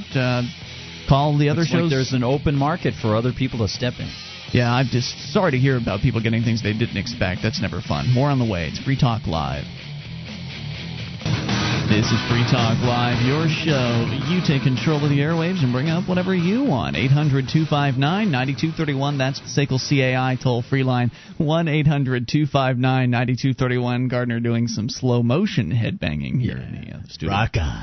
You can bring up anything. We'll talk to you about it. Let's go and continue taking your calls. Though I want to tell you about our Free Talk Live shrine of female listeners, the dozens of ladies who've taken the time to send us their validated photo and prove they listen to the show. You can see them over at shrine.freetalklive.com. And if you are a lady listener, you can get all the details for submitting your picture to the shrine at shrine.freetalklive.com. And we are accepting video submissions, though no one has as of yet taken advantage of that option. It's such a great site, and in particular, that's such a cool thing to look at. I'm looking at it right now. All right, you can sort of go on your own there. Focus, Gardner. I'll be back in a little all right. Shrine.freetalklive.com. Let's continue with your calls. Lady listeners first. Karen is in Florida. You're on Free Talk Live. Karen. Hello. Hi, Karen. You're on the air. What's on your mind tonight? Hi. I was just wondering what we could do to prepare for the upcoming mandatory vaccine, and if you have kids, the upcoming what vaccine? The mandatory vaccine for the swine flu. When is this happening? They're going to make it mandatory? Well, there already is a law that it's mandatory. Where did you hear this? State or federal? Yeah, is that Florida? It's doing that? I believe it's nationwide. Okay. Where did you get this information? Through Alex Jones' live radio show. Well, everything you hear on the radio isn't necessarily true. I'm not saying it is or it isn't. I don't know, but take things with a grain of salt. Everything you hear, whether it's from somebody you trust or not, there's always the possibility that the radio host you're listening to has been given misinformation and is just simply repeating what he's heard. Or if you're hearing a caller make a claim, then it's probably even less likely that it's true. But let's presume it is true. Let's presume that mandatory vaccinations for swine flu is in effect, and of course, how they're going to find 300 million instances of vaccinations to give the people, I don't know. I don't think that there are that many in existence at this moment. But I don't really know any of that. So let's presume that it is true and that they're going to start. Has there even a proposal or an idea as to how they're going to find you to give you the vaccine? Do you know what that might be? Well, they already started in the schools, and I have kids, and they sent home a note. Really? saying that they were going to vaccinate the kids at school, and of course I didn't sign it. I have a religious exemption. But good the for law you. says even if you have a religious exemption, none of those will count. Well, Gardner, did you say you found like some? In 2007, I saw it with my own eyes. I did more research. Yeah, you got of course, it. I don't just listen to one source. And it was named to effect. I mean, they had been planning this pandemic for a while. And, Gardner, you're pointing to me here, and you're looking like you found something to back this up. Yes, I have. I didn't want to step on either of your toes here, but first on that religious exemption, that is stunning to think that they won't even allow you a religious exemption when it's very clear that Congress shall make no law abridging the freedom of speech or the free practice of religion. I mean, that is right out there. Sorry, go ahead, and then I'll bring up what I just found to confirm what you were saying. Yeah, I mean, I have been finding across the board that all these, 1,000 to 3,000 laws that are changed every year under our noses without our awareness are, ever since 9/11, 45 days after 9/11, when Bush gave him more presidential powers than any of our presidents ever had. It doesn't matter if Congress acts or not. They're just doing what they want, and the people, we don't even realize it until it's too late. But they're proposing bills to try to reform it. It's some kind of bill. It's like it has to do with Homeland Security. Yeah, I got it. Do you want me to go through it for you? Yeah, I'd like to hear I'll send you the link here. What you have there, Guard, because you're right. I mean, Karen, they do what they want to do. It doesn't matter what their own documents say. It doesn't matter what their Constitution says. They'll do as they please, and you'll either obey or else. Yeah. Whatever the or else means, it could mean that they'll steal your child from you. It could mean that they'll take you and put you in a jail cell, which also would mean they'll take your child as well. Yeah. And so I would recommend that if you have an objection to the idea of your child being vaccinated, that you do whatever you can to get your youngster out of the government school system and homeschool, or get together with other people that are of a like mind and work out some sort of schooling arrangement. Get them out of the system as quickly as you possibly can. Otherwise, I only recommend civil disobedience and non-cooperation, which, as I said, can have consequences like you losing your kid. So if you're not willing to put that on the line, then go ahead and jump through the hoops and get your kid vaccinated. It's going to be one or the other. You either take a risk and live like a free person, or you bow down and kiss the boot of the state. Here's the information to confirm what you said down in Florida and all around the country. From what source? It is the source. Thank you. That's the first thing I wanted to mention. Thank you. I almost jumped over it, and you brought it back to my mind. It is from PrismWebcastNews.com, but they do cite the actual law. And it is called the Public Readiness and Emergency Preparedness Act, PREP. Slipped under the radar when George Bush signed it into law as part of the 2006 Defense Appropriation Act, H.R. 2863. It lets the HHS Secretary declare any disease an epidemic or national emergency requiring mandatory vaccinations. Nothing in the Act lists criteria that warrant a threat. Also, potential penalties aren't specified for those who balk, but very, very likely they would include quarantine and possible fines. Again, that's from Prison Webcast News, and they have some other ones there that are all part of these 1,000 rules that are out there. And there you go. So it is confirmed, and your suspicions are correct, and evidently there is not an exemption for religious beliefs. Here's an AP story. School children could be first in line for swine flu vaccines this fall. So it's not happening. Obviously, their school's not in session in most places at this time. So next year, this could be becoming a reality. And it does say could be first in line. So it's not. It doesn't seem, at least according to the AP story, not really a definite. But either way, you got to be concerned about this stuff.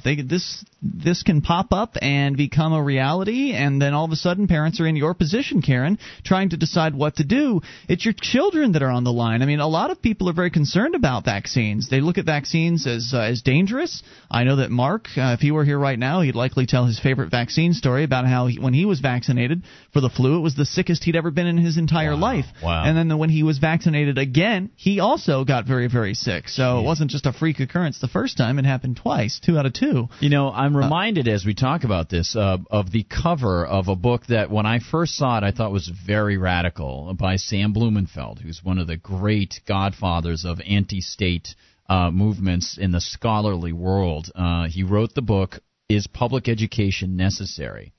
And on the cover of it, it has a photograph of the sheriffs taking a little boy away from his mother, who's in the background crying, and they're throwing him in the back of a cruiser because he was homeschooled. Karen, so any thoughts on what you might want to do about this? Well, I might put him back in private school, but I don't think that's going to keep him in, from doing it. I read about self-quarantine, and they said as long as you're within, it's either 50 or 200 feet of people, and you put a note on your door that you're self-quarantined, it gave specific directions of what to do in case somebody in your family got it. It talks about getting, I've already ordered all kinds of herbal supplements. I know exactly what to get because I was cured of a brain tumor 2 years ago by taking Eviac, which was, the government shot that down in the 40s when Green Taste in Canada almost had it passed by 3 votes because so many people were healed from cancer and diabetes and everything. And so I'm just going to keep trying to educate myself and stay on top of it. Yeah, I don't think there's really a concern about contracting the swine flu. It's pretty much fizzled out at this point, hasn't it? I mean, where's all the swine flu deaths? There's only been a handful of them around the world. They'll come up with some other emergency.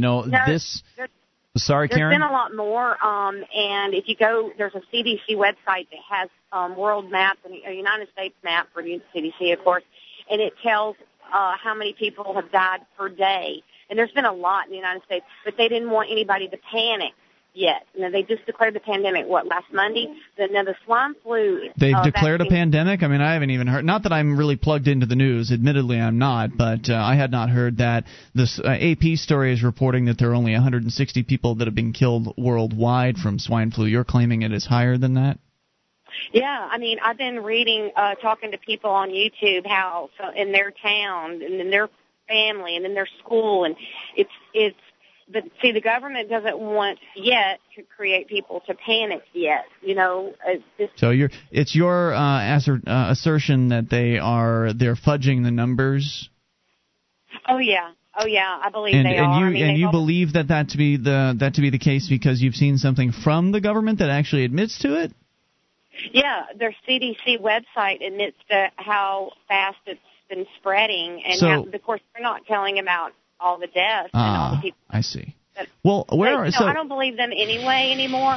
That's good. You shouldn't believe them. They're the government. Thank you for the call, and good luck there. I hope you can get your kid out of the government school. Whether or not they decide to go through with this plan, if it's true or not, whether or not they decide to vaccinate all the kids in government schools, it's still a good idea to get your kid the hell out of those places. Yes. More on the way here. I'll see if I can dig up some more information on these allegations. Hour 3 is coming up. If you want to share your thoughts, you're welcome to. Bring up whatever you want. Free Talk Live. Attention, all active duty members and veterans of the U.S. military. Your proud service to your country entitles you with the right to participate in special VA loan programs with benefits not available to the general public, like the ability to purchase a new home with no down payment or mortgage insurance, or refi with cash out, up to 100% of your present home equity with less strict credit criteria. You are entitled to these benefits. Review them online at varadio.com. This is Tim Lewis from iFreedom Direct and a veteran of Operation Iraqi Freedom. I want you to know that as a member or veteran of the United States military, you've earned special rights and privileges. On your feet! And get the details at varadio.com. iFreedom Direct Corporation is a private lender approved by the VA and licensed in most states. In certain states, certain restrictions and limitations apply. For a current list of licenses, disclosures, and all benefits, go to varadio.com. varadio.com. This is Free Talk Live. We are launching into the third hour of the program. The toll-free number for you to bring up whatever's on your mind is 800-259-9231. It's the SACL CAI toll-free line. If you're brand new to the show, we mean it when we say you can bring up anything. Go ahead and give it a shot at 1-800-259-9231. Tonight, it's Ian with you. And Gart. And you can join us online at freetalklive.com. All the features on the site are free. Those other talk show hosts, they want to charge you for their sites. We give ours away at freetalklive.com, so enjoy it on us. Let's continue taking your calls about what you want. We're going to go across the pond, and we'll come back to the swine flu vaccinations that may be mandatory. We'll get to that here in a bit. But let's go to Ziggy, who's been waiting patiently in the UK. Ziggy, you're on Free Talk Live.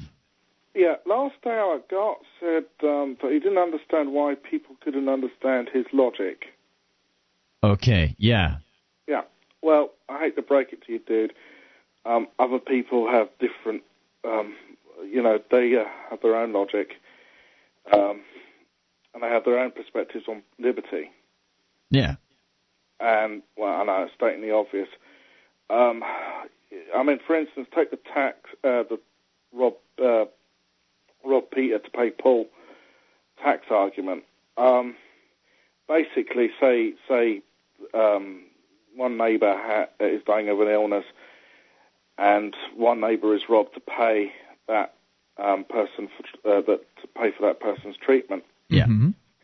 Now, of course, the libertarians will say two wrongs don't make a right. Most people will say the lesser crime is stealing, the greater crime is allowing someone to die. Interesting. That's interesting. Yeah, Ziggy, it's strange when you do have a set of ethics and a set of morals that you say, look, the ends don't justify the means, and so theft is wrong. And once you open that Pandora's box, anybody's personal justification for theft is always something that they can back up no matter what. I find it quite interesting to say, look, at least what we could possibly agree on is to allow people to congregate if they wanted to allow that sort of predation to occur so that the ends would be justified. They would justify the means. They could have their own voluntary society where they would allow for a certain amount of predation for those emergencies to occur, and people could voluntarily live in them if they wanted to, and they wouldn't be forcing anybody to do that. I definitely believe in devolving power and what you would call seceding. However, I can see people even having an argument against that. It's that, if a bunch of anarcho-capitalists want to go off and set up their own, community, what's stopping a bunch of neo-Nazis going to set up theirs and then nothing? I say let them. Everyone else's. I think that'd be great. I think the neo-Nazis should get together and have their own little society. It would get them the hell out of mine. You know where they are, yeah. And of course, that doesn't preclude us from hiring a private police force to keep them away and not doing business with them. True. Yeah. It's strange, Ziggy, because as you brought it up, those are my logical points, and I would think that people would recognize these things. I think people generally like to maximize pleasure and minimize pain. Sure. Generally, they like to be left alone, and generally they recognize their neighbor likes to be left alone. But unfortunately, I think government provides such an easy, slick, greasy, oiled, you spread the Pam on the bottom of the frying pan way to get people to get involved in messing with their neighbor that they don't even see it sometimes. And so when you present this argument, they're like, well, what do you mean? It's slightly different in this country. There does seem to be a culture of, shall we say, people being nosy, people wanting to know what their neighbor's doing. We've got that culture here. I don't know. Well, I mean, in South Africa it was different. Maybe it's because in South Africa everyone used to live miles away from everyone else. Yeah. And that basically you got left alone. Yeah. It's a lot easier for a business. Also, you were heavily armed in South Africa. Everyone had guns. Well, you may be right. I mean, if you've got a busybody that lives across the street from you, they're going to be a lot more interested in you than if you are 2 miles away from them down some dirt road. So I think you're right about that, and I think you're both right. I mean, Gardner, certainly the government system exists to shield people from the violence, so they don't realize that what they're doing when they make a demand that they want. I think government should do blah blah blah.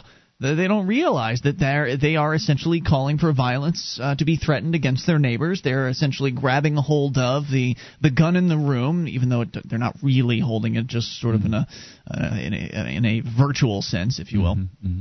And they're grabbing that gun and they're waving it around. I mean, that's really what's going on, but they don't see it because the system so brilliantly obscures that from view. It's frustrating. Well, as I said to you, most people are always going to judge what's the lesser of two evils. Before I go, do you know about the protests against the Chicago pitching for the Olympics? I've heard something about that. Do you want to give us a briefing? The Olympic Committee were having their latest round of pitches in Lausanne in Switzerland last week, and a bunch of protesters actually flew out from Chicago and actually made it onto the news. The BBC went and interviewed them, in fact. Because they don't want the Olympics coming there, right? Yeah, because they've looked at, London, who are the next host, and, originally the budget was $3 billion. Now it's $12 billion, and probably is going to top $20 billion. So they know that it's going to be a humongous drain on their wallets, those people who live in the Chicago area or anywhere in Illinois. Oh, but they should feel good about it. I wonder if you're going to be able to support them some way. I'm sorry, could we support them? Yeah, I think it is definitely something which government money should not be being spent on. Yes. Yeah, I agree with that. Maybe they should try not paying taxes and see what happens. Thanks, Ziggy, for the call tonight. Awesome. 800-259-9231. I mean, if they're serious enough to fly over to Zurich or wherever the hell it was, then they should be serious enough to say, well, we're not paying for it. You can bring him here, but we're not going to pay for it. Oh, and of course the government's going to say, well, it's good for the economy. It'll bring people here, and they'll buy sandwiches and parking meters and There stuff. is a sort of weird, twisted irony to the governments of the world supposedly getting together and launching doves into the sky in these stadiums that have been, built with money through thievery, exactly, and expropriation of people's property, and China flooding out hundreds and thousands of acres of land and taking people's property. It's like, well said. It's weird. Let's continue with Ferb in Utah. You're on Free Talk Live. Ferb. Hello, gentlemen. Hi, Ferb. What's on your mind tonight? I just have when I tuned in, you guys were talking about secret societies, and I really don't know how seriously you guys can take that. I've got an experience that I had when I became an honorary member of a major secret society on the campus of an Ivy League school. And what society is that? I can't tell you. That's secret. So you're still a member then? Oh, well, as far as I know, it's a lifetime tenure. Well, now, wait a minute. We don't know who you are. I mean, your name's not really Ferb, is it? It is. Oh, it is. Guard. Yeah, well, yeah. But I'm sure the people in the secret society wouldn't know, Ferb, if you were to mention what it was. Would they be able to track you down? Are they listening to you right now? I mean, how scared I'm not really that paranoid. I don't take it that seriously. All right. Wait a minute. But you're taking it seriously enough to where you won't tell us even what the name of the secret society is? It's part of the game. What's the game? I went in there. I was a pizza delivery driver, and I got a call to deliver to this address. And I brought in the 20 pizzas that were delivered, and I turned around to get the money from the guy that ordered the pizzas, and they had some dude bound and gagged, unconscious, over some big football dude's shoulders. And then they kind of jokingly asked me if I would like to, jokingly but menacingly asked me if I'd like to do a keg stand. So I did the keg stand. This is my last delivery of the night. I did the keg stand. I broke the society's record for keg standing. And then they offered me honorary membership in their secret society. So you came to a secret society meeting as a pizza deliveryman, and because you drank more beer than they did, they gave you honorary membership. Yes, that's exactly right. That is crazy. Sounds like something from Superbad. And you're so frightened of these people that you can't even tell us. I'm not frightened at all. I'm not frightened at all. But you're just upholding your oath. Is that it? You just you swore an oath to keep it secret, and so you're just honoring your agreement. I said that I would keep it secret, and I take those. I mean, it's not like they would come after me if I told you what secret society But you wouldn't be able to live with yourself. Very good. That's a man of honor. If you won't give us any more info, then the conversation's over. Thanks for the call tonight. Wow. I appreciate hearing from you. 800-259-9231. That's the SACL CAI toll-free line. Of course, the question is, what would have happened if he didn't do the keg stand? He did say it was menacingly suggested. More on the way. It's Free Talk Live.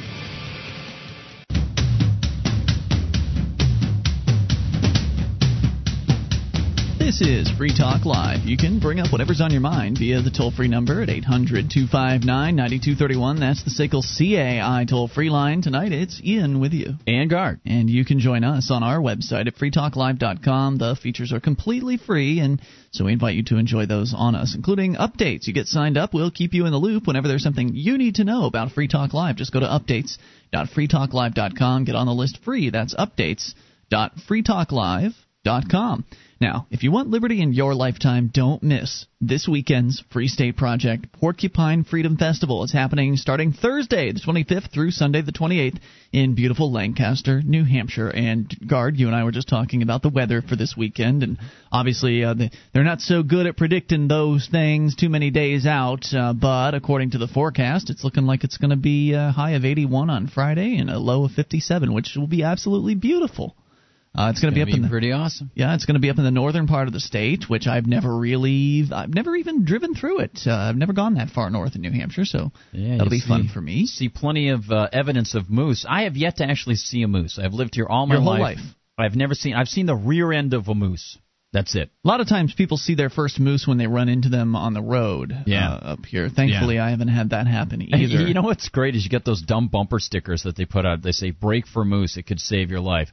I don't know. There's this giant 16-foot creature in front of me. Let's just keep going. What do you think you're going to do? Of course you're going to brake for the moose. Well, I thought I heard something somewhere about moose survival tips that said that it wasn't good to brake for moose.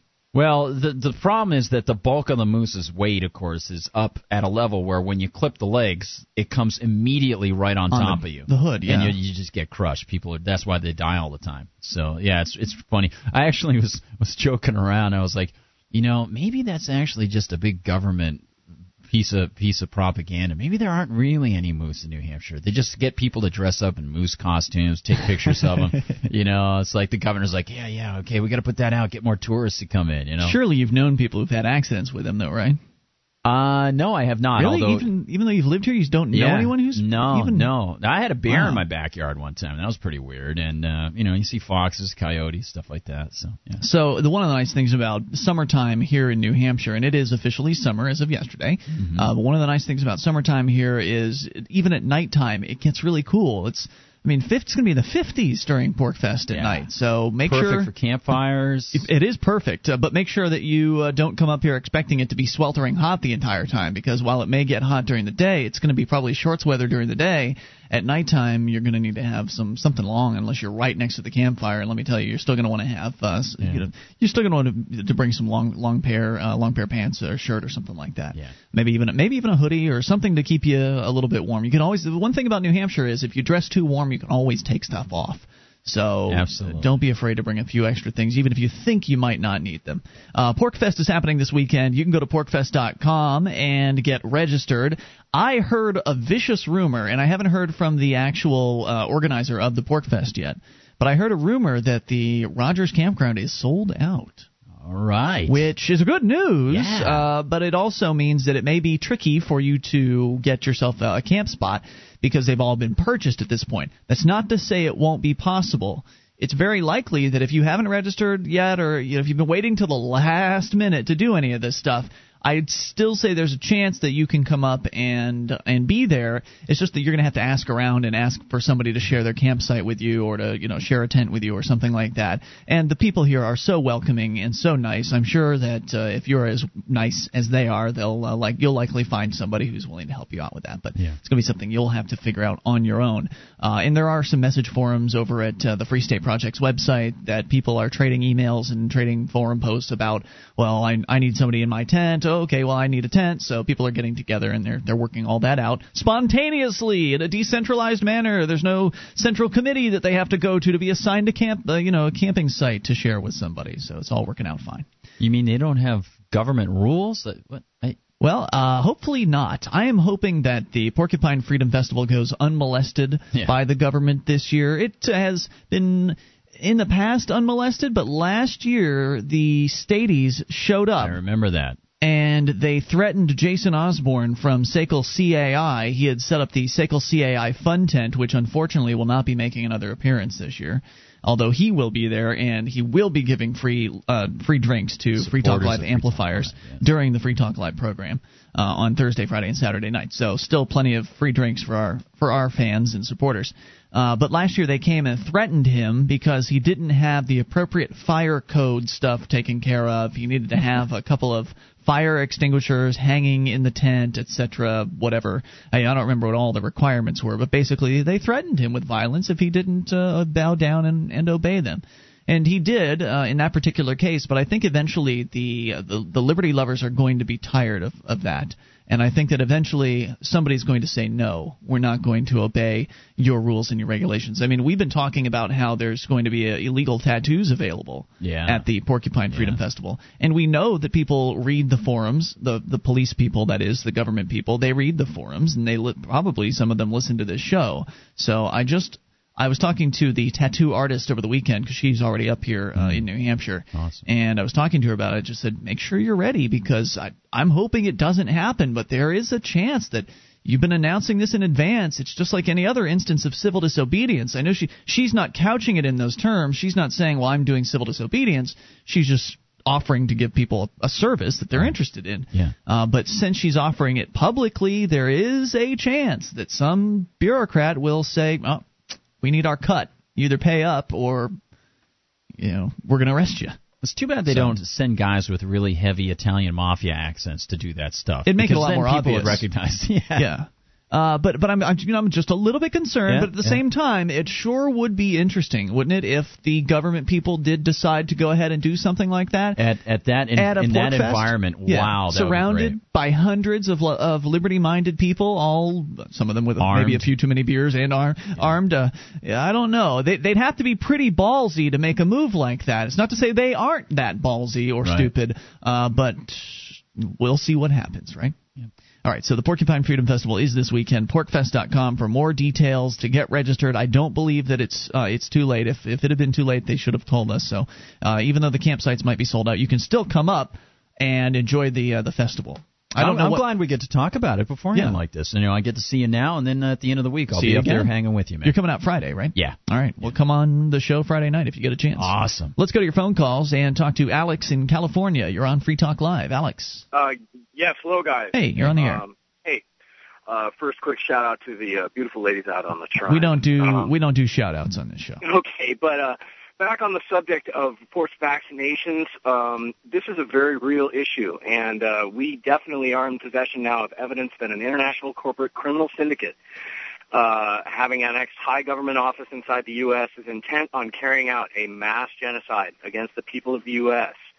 And we have activist groups now, using this artificial genetic swine flu pandemic virus combined with a forced vaccination program to cause mass death and injury and depopulate. Now who is we? I mean, those are some pretty outrageous allegations. Okay, I'm going to refer you to one of your GCN Live broadcasters as well.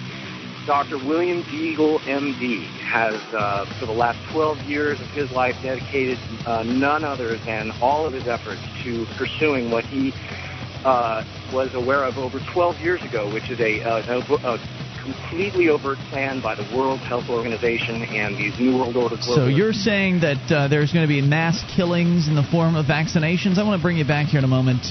This is Free Talk Live. Are you an active Free Stater living in New Hampshire? Are you and your family moving to New Hampshire in the near future? A new web series about the Free State Project is currently casting. Interested? Send us a short video about yourself. Tell us what you're doing or planning on doing to achieve liberty in your lifetime. Show us what makes you interesting. Upload your video to YouTube and send the link to fspwebseries@gmail.com. Don't have a video camera? Ask about other submission options. fspwebseries@gmail.com.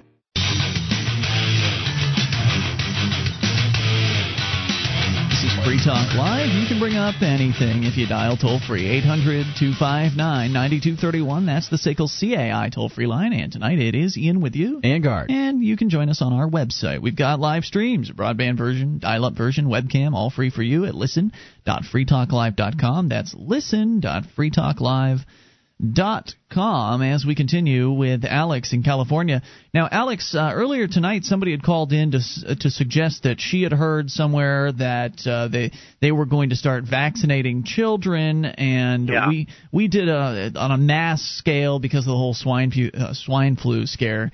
And we did a little bit of digging around, and at least according to the AP article, it looks like they're certainly considering doing something like that. Whether they do it or not is still up in the air at this point. But you're taking it even a step further.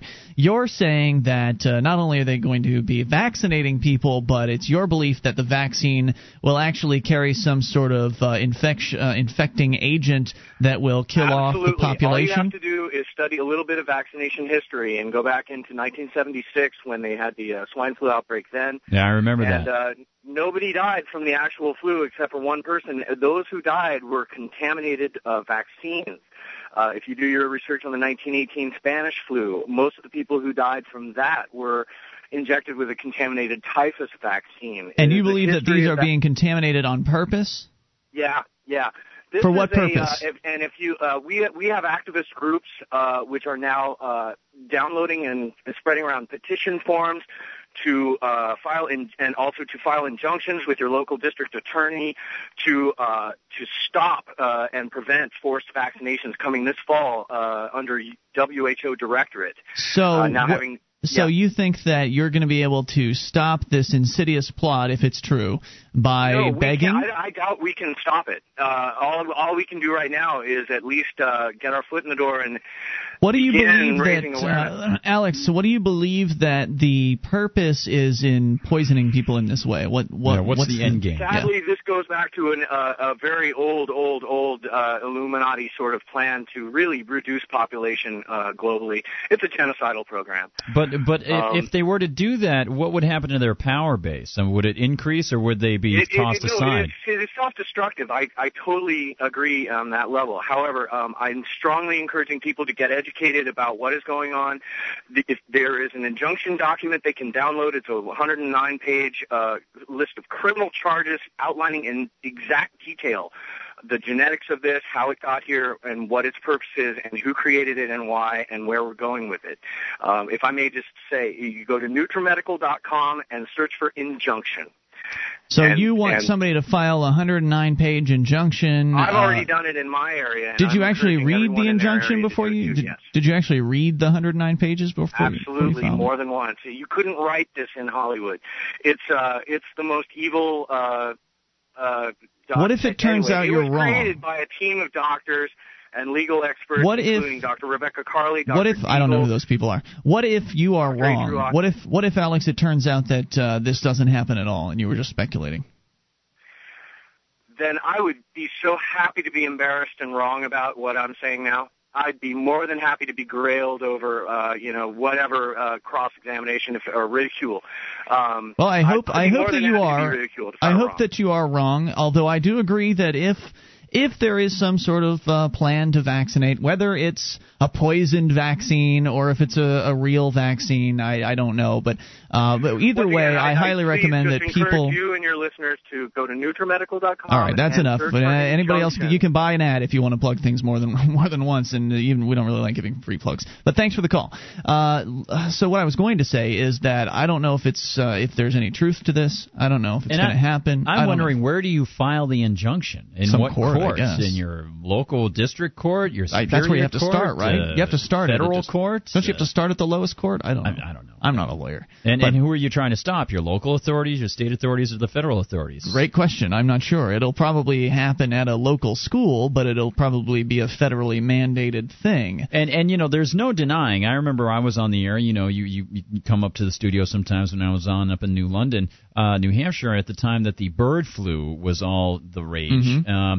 And, of course, it didn't do anything except have governments wipe out a lot of people's livestock. They passed a rule in the state of New Hampshire, a law that allows the Secretary of Health and Human Services to quarantine people, to stop gatherings, to confiscate private medical stores in stores. And essentially scary. All they have to do is have the governor say it's a state of emergency. Sure. And that stuff exists across the country. Yeah. Federal, local, state, they have these provisions.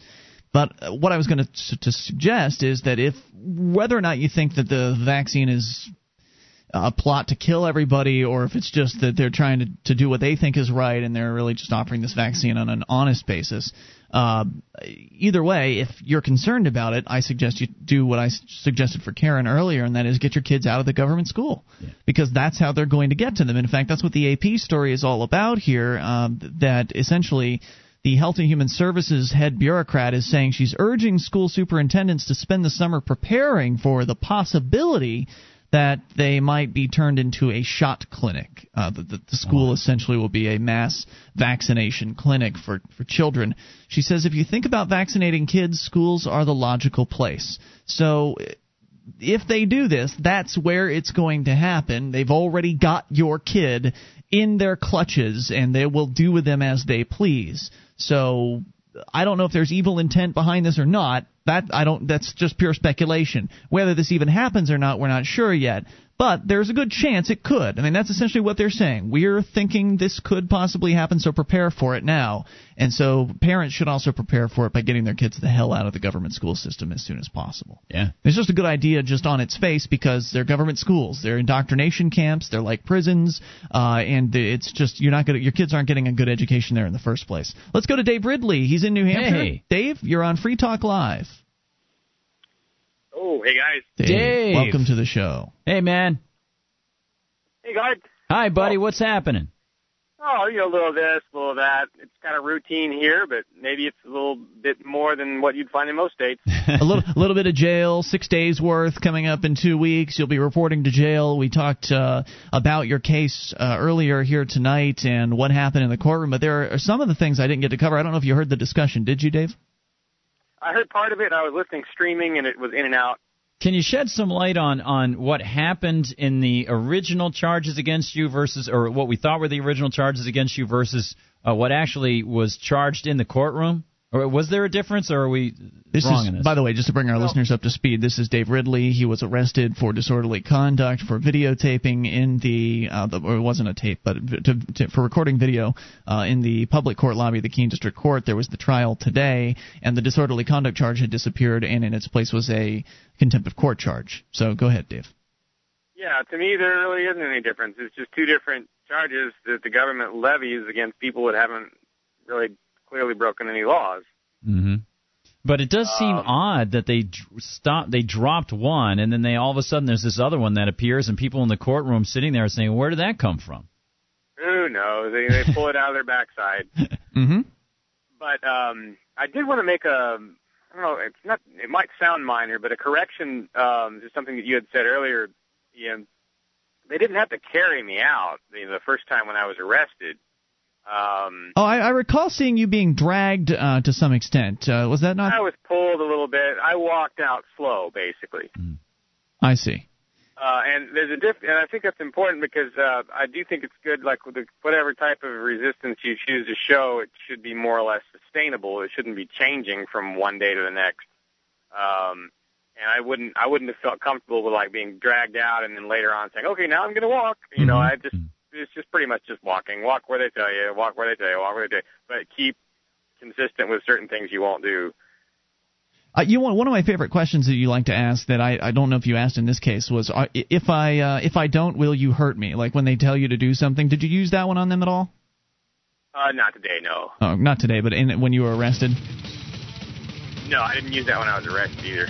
A couple of things that I didn't mention about your the trial today that I wanted to cover, and it just escaped my mind, and now that you're here, you can probably recount them much better than I could, was your conversation with the prosecutor before the trial, and then the question you asked the judge right before he left the room. Can you share those with us in a moment?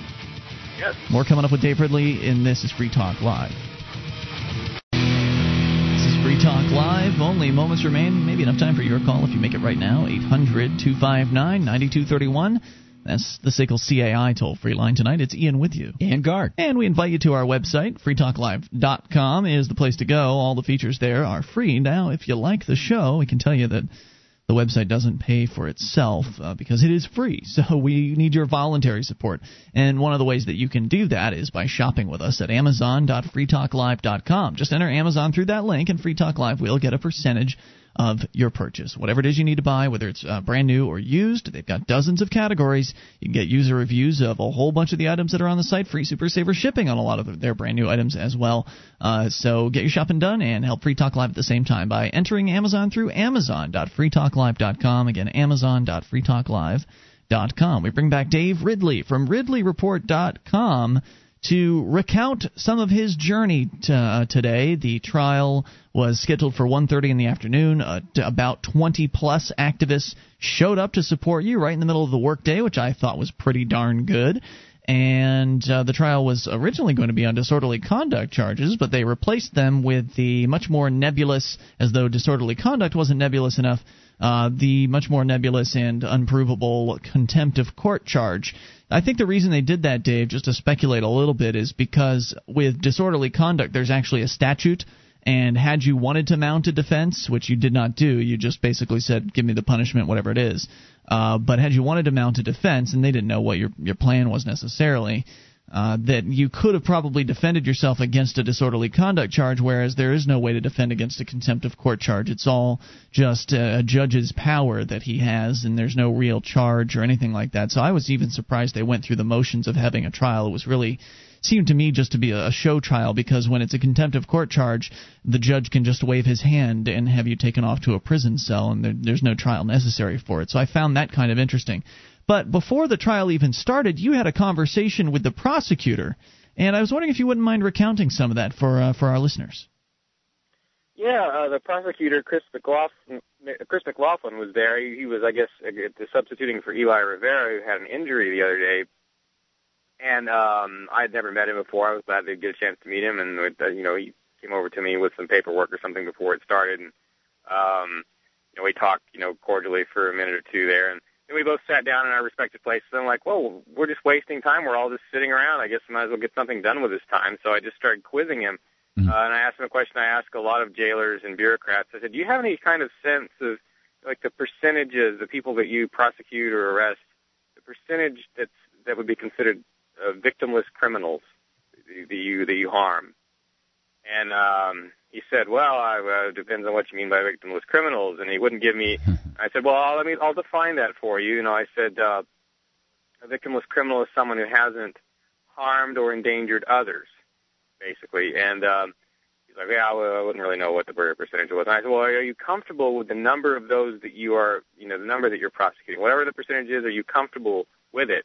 He goes, oh, yeah. And I said, I can't remember what I said after that, but I think at some point in there he goes, hey, wait, am I being recorded? Yeah, I had indicated to Nick Ryder, who was in there from LifeProductions.com, and he had his camera set up, and I'd asked him if he was recording this, and when I made that gesture toward him, that's when the prosecutor figured out that the entire conversation had been recorded. He had also said something to you about how it basically seemed like he was proud of that. Not only did he accept it, but he was also proud of the fact that, and I don't remember the exact words either. I'm sure the video will hit the internet here at some point after Nick has a chance to ingest it into his computer. But basically, he publicly embraced the idea that he was sending people to jail because they had not harmed anyone else. That was the impression I got from this man. Also, I should mention that Nick did inform everyone he was audio recording. I don't know if McLaughlin was in the room at that point or not, but he announced it. I think after he started the recorder, he goes, "Okay, I'm audio recording." Mm-hmm. And then it was a couple 3 minutes later that my conversation with McLaughlin began. I hadn't really thought about the fact that the recorder was on, but I guess it was. Yeah, I think that'll be the most valuable footage from today, because you really got that guy answering some questions in a way that made him look like a real dirtbag, and I think that'll be great when that comes out, and we'll post it over at freekeen.com when it's available. But then at the end of the show trial, you threw out a what I thought was just an absolute bomb of a question, and it was a bomb in a good way because it was just completely unexpected, caught the judge by surprise. Of course, he handled it the way I expect that he might, which was to ignore it completely. But that said, what was the question you'd asked the judge at the very end? Well, the reason it caught him by surprise is because it caught me by surprise, too. I was just kind of spontaneous. I thought, oh, this is over. They're asking me if I have any questions. Well, of course I have questions, And that was just the first one that came to mind was, how about the guy you guys killed? So apparently, I don't know if they killed him, but they put somebody in jail in January in the same jail as Sam. Mm-hmm. He was there for 6 months or something for like some traffic violation. Oh, yeah. And he died there. Wow. 33 years old, died in jail. They haven't figured out the cause yet. He was the one who was awaiting trial, and they wouldn't give him a trial. I think that might have been him. I'm not sure as to the details on the individual case, but he had not harmed anyone. He was in on traffic violations and like it was a suspended license or something like that. Oh. And he's 33 years old and he died for some reason. They don't know what it is. And that's the very same jail you're going to be going to here in 2 weeks' time for a 6-day sentence because the judge would not accept your offer of being willing to do community service, which I thought was just amazing, considering he had accepted he had accepted that from other people in the past. But apparently it was only after they refused to pay the fine, and even though you refused to pay the fine, he wouldn't accept the community service from you. I mean, it was just bizarre today. Very strange. I think it's the same old story. Somebody up the chain or someone in his circle of friends is going, hey, we can't let this community service thing spread, because we don't get any revenue out of that. Right. Well, they don't get any revenue out of putting you in jail. That costs them money. That costs like $60 to $80 a day. Another thing I wanted to mention is that, I guess I should say that the exact thing that I asked the judge was, it wasn't exactly like I put it before. I just said, what I said was, do you have any questions or something like that? And I said, yeah. I said, do you have any concerns about the man you sentenced to death? What did he say? What was his response? Nothing? Do you have any concerns related to your case? Yeah. I said, then I started to say something. By that time, he was practically out of the room. What a mess. Here's my question for you. Final question, Dave, and we're going to move on. But do you feel like you'd have been treated differently had there not been 20 activists sitting in that courtroom? Yeah, probably. It's hard to say. It's just one of those things you can never do it both ways. Right. Yeah, you can't say. I mean, and who really wants to take the risk to find out what would happen if no one was backing them up? You can only speculate. But. So we're glad you're out there. The thing is, yes. It's probably beyond our power to heavily affect what the authorities do at this point. Mm-hmm. We can affect the results, and we can't make them shrink at this point. We can make ourselves grow.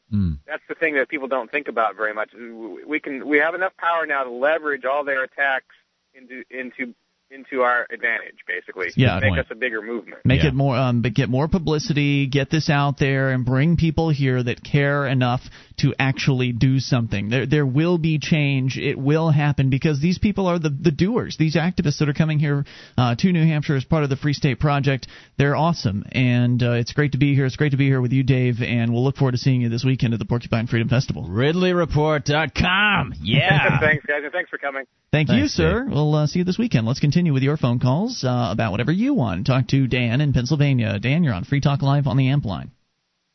Hey, guys.